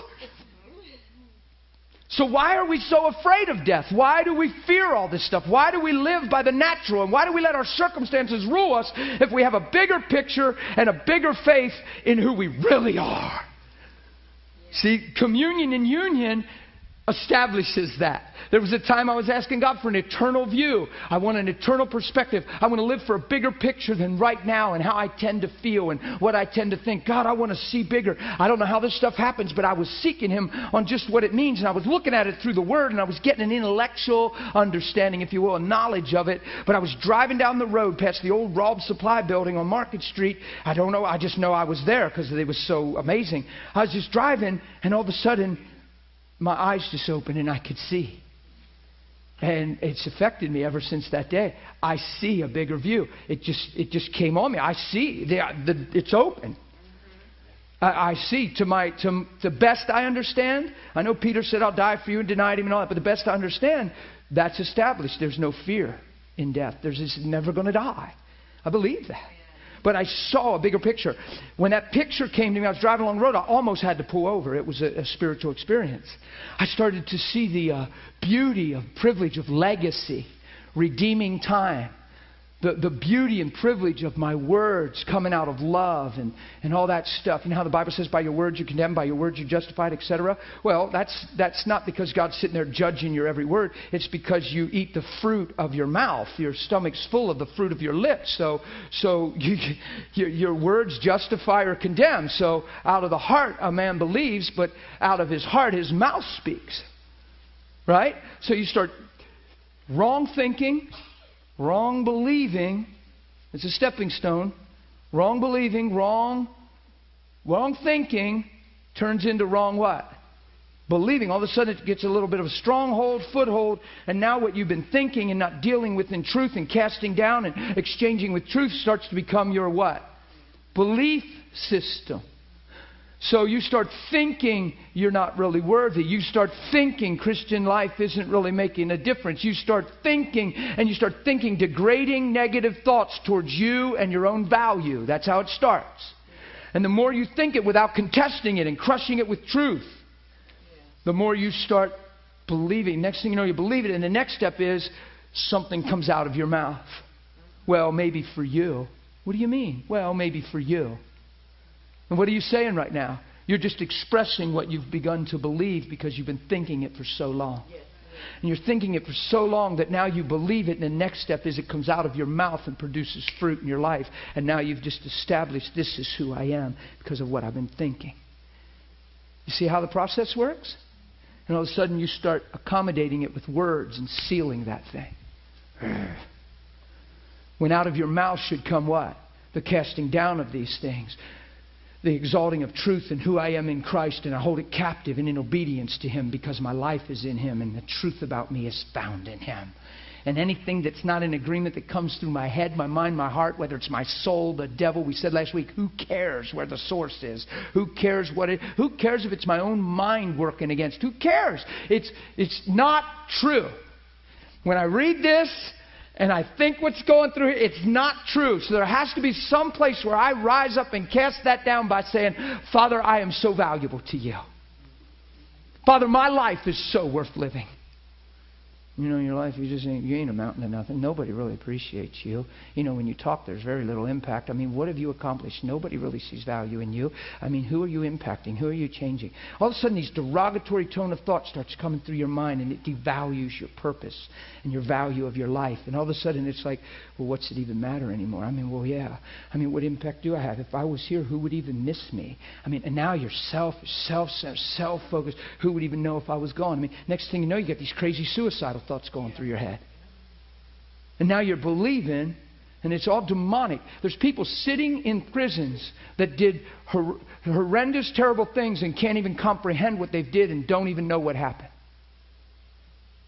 Sitting in life terms, can't even imagine what they did because this thing just worked in them and built in them. And all of a sudden it's like a blur. And now they start acting on what they thought they would become. And then it's like, oh my God. It's demonic stuff. It's crazy. There's people that go that route, and then my life's not with Lord. Will nobody even miss me? And then you feel sorry for yourself and self-centered. Sorry. Now all of a sudden you're empowered to actually do the unthinkable because you've been thinking it and believing it, and now you're agreeing. That's how it happens. It's a wicked, twisted process of hell. It's to devalue and grade. So how do you counter that? Thank you. So how do you counter that? So let's say this sweet little young lady down here on the corner is getting those little thoughts in her head. She's in her bedroom, and those things are just trying to get her, and she's trying to go to sleep. And she loves Jesus the best she understands, and she loves her family, and there's certain little struggles and things she'd like to change. But all of a sudden, out of the blue, this thing just little thoughts come. But her little heart has been sown truths in it, and all of a sudden she's like, no, my life is worth living, and God, you're doing a work in me. Yeah, but... And all of a sudden she sits up on her bed. Father, I thank you for what you're doing in me. Thanks for sculpting me. Thanks for forming me. Thank you, you're working in me right now effectually. And I might not even be seeing the outcome and the fruit of my labors, but I know one thing. I give my heart and life to you. My life's worth living, or you'd have never died. And I thank you when I speak to people, when I minister, there is a prospering, there is an impact. And time will tell that my life was so worth living. And you just, right? And then next thing you know, guess what? Right thinking, right believing. To the degree that those little lies don't even have a voice anymore, even if they're whispering. Whether you don't hear them or whether you hear them and go, duh. They're not you. Do you see what I mean? So you want to build a stronghold in truth. Right? Right? Amen. So did I answer fully? I thought I answered fully the no right, the right, and no right, and the birthright. Because the no right side of that, and we're going to take a break. The no right side of that is this. Denying myself. Let me ask you a straight up simple question. How can I truly deny myself and obtain any other right than to be like Him? If I draw lines and say, well, yeah, but enough is enough. Yeah, but brother, you have to sometimes call things into order. There's things you have to correct. There's situations you have to adjust around you and friends and relationship and life. But when I start doing it from the motive that you've crossed the line and you've now affected me and hurt me apart from love, that's when I'm deceived. Do you get what I'm saying? Because now I'm allowing you to dictate my motive, and I'm just hurt and offended. And now I'm just hurt and offended. I'm just a mere man. I'm just in strife. I'm just hurt and offended. And I've lost the grace of God and the principles of Christ that work effectively in my life. I've stepped out of them because of personal rights. You follow me? So I don't have the right but to love and to understand and learn by Holy Spirit what love looks like and the working out of that love in my life. And there's very difficult situations over the years past.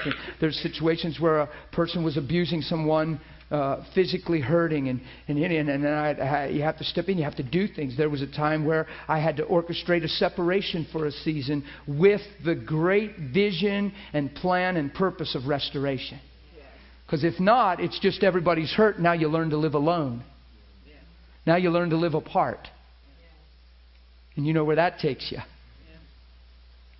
No, we're going to separate here. We're going to seek God. We're going to this and that. And I had to go and talk to a certain gentleman and say, listen, I've actually endorsed this. In fact, I've initiated this. Punch me if you want, whatever. It's for your sakes. And this is why. Wham. You see what I mean? I've been in more stuff than you realize.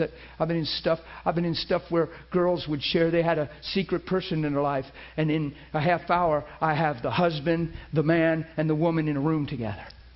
Because that's how I pastor. And I could tell you a lot of stories like that. Because it's about getting things right. Looking in people's eyes and saying, look, sir, what you're doing right now, you don't understand. And you're taking advantage of a hurting woman who is allowing a weakness to motivate her. And it can't even be love. Listen to me. It's starry-eyed fantasy. It can't even be love. Hurt is motivating her into your arms. She is married to this man and they need resolve. And you are a blockage in that equation of restoration. And you're meeting a need that you have in your own life, sir. And it's fulfilling your own self-desire. And bam, that's how I am behind the scenes when you're not around. Because people need to see that. And that's a reality, or they just stay in their little soap opera world with their starry eyes and everybody's meeting their own need and nobody's getting healed. Because the need's not met. It's the phrase I use that sounds a little gross. Everybody's licking each other's wounds and nobody's getting healed. I've been in a whole lot of that stuff. And you say, well, you're just a strong personality. No, love puts me in there. Love. I've had women on the phone defending their right to be with the person they're in adultery with because of their husband and the whole checklist. And I have to work through that and disarm that and show them what's happening to their life and hope that they go and see it and fall apart. That's what I'm hoping for, that they actually go realize what they've done, because then it's easy to put them back together. But until I get them to go, it's hard to put them back together because there's nothing to work with, because they're still mad and they still have a right to. You follow me? So truth's an amazing. So you adjust things, you correct things, you have to call things in order. But if your heart's not love in the process, you're going to touch things wrong. You're just going to be a commando, drill sergeant, pastor. You're just going to be something. You're just going to be trying to whip people in order, and you need to shape up and do it right. It's not about that. You care about people. You realize this man has just as much need and hurt in his life. Yes. That if he had any sense of honor and our understanding of Christ, he wouldn't be sleeping with her. He'd be ministering to her and drawing her to Christ and back to her honey with restoration. He wouldn't be hopping in bed with her and helping empower her pain. So it's a self-serving. That's that denying of rights things. Come on. If I've denied my rights. I told a friend of mine once, we were alone, and I was shocked. He was struggling with some of these issues. And I said, what would it matter if the 5 most beautiful women that's known to the world, that the world would say are the most beautiful women? Because that to me is all trash anyway. I was making a point because that's just, I'm sorry for you girls under the pressure of that exploitation of what's beautiful. And I'm just sorry. And I said, what would it matter if I'd be traveling out of town in a hotel room? And this is a crazy analogy, but what would it matter? I said, and it was because of our conversation, I was pleading for him to knock it off. And because he was struggling with some stuff. And I said, if they'd come into my hotel room and say, look, nobody will ever know, etc. I said, my goodness, I'd try to lead them all to Christ. So you girls are so hurting. You wouldn't even be in this position offering yourself in this manner. If you had any idea who you were, you've lost your sense of honor and the beauty of who you are. Come on, you're not beautiful, you're beautiful. And he said, what? You're telling me? My friend said, you're telling me if that happened to you and you wouldn't just... Oh my goodness, that's like almost borderline offensive. But I'm not going to carry offense. See? Because we don't... See? Don't you think Jesus lived that way? Don't you think Jesus lived that way? Do you think they brought the woman that committed adultery and he's got all this trash going through him? Do you think the woman's washing his feet and he's sitting there thinking, man, I wish I wasn't the Son of God. I'd like her to wash more than my feet. Come on, that's nuts! And there's a place we can get to where our hearts are pure. There's a place when we can get where we don't have need and we don't have other motives because we've died to ourselves and we've given up the right to ourselves. That's what it means by no right. I have no right. I have no permission to be in that place because I've surrendered. And in the place of prayer and faith, grace has come and orchestrated my heart to where when you're looking at that woman washing your feet, you see her integrity. When you're looking at the woman that just committed adultery, you're not seeing an adulteress.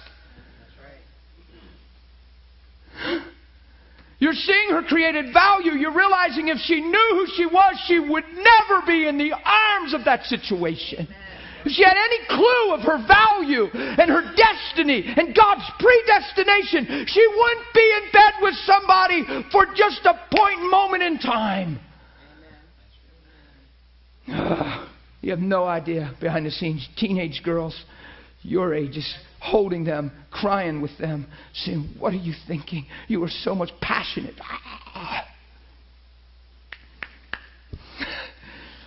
Because you're so much more.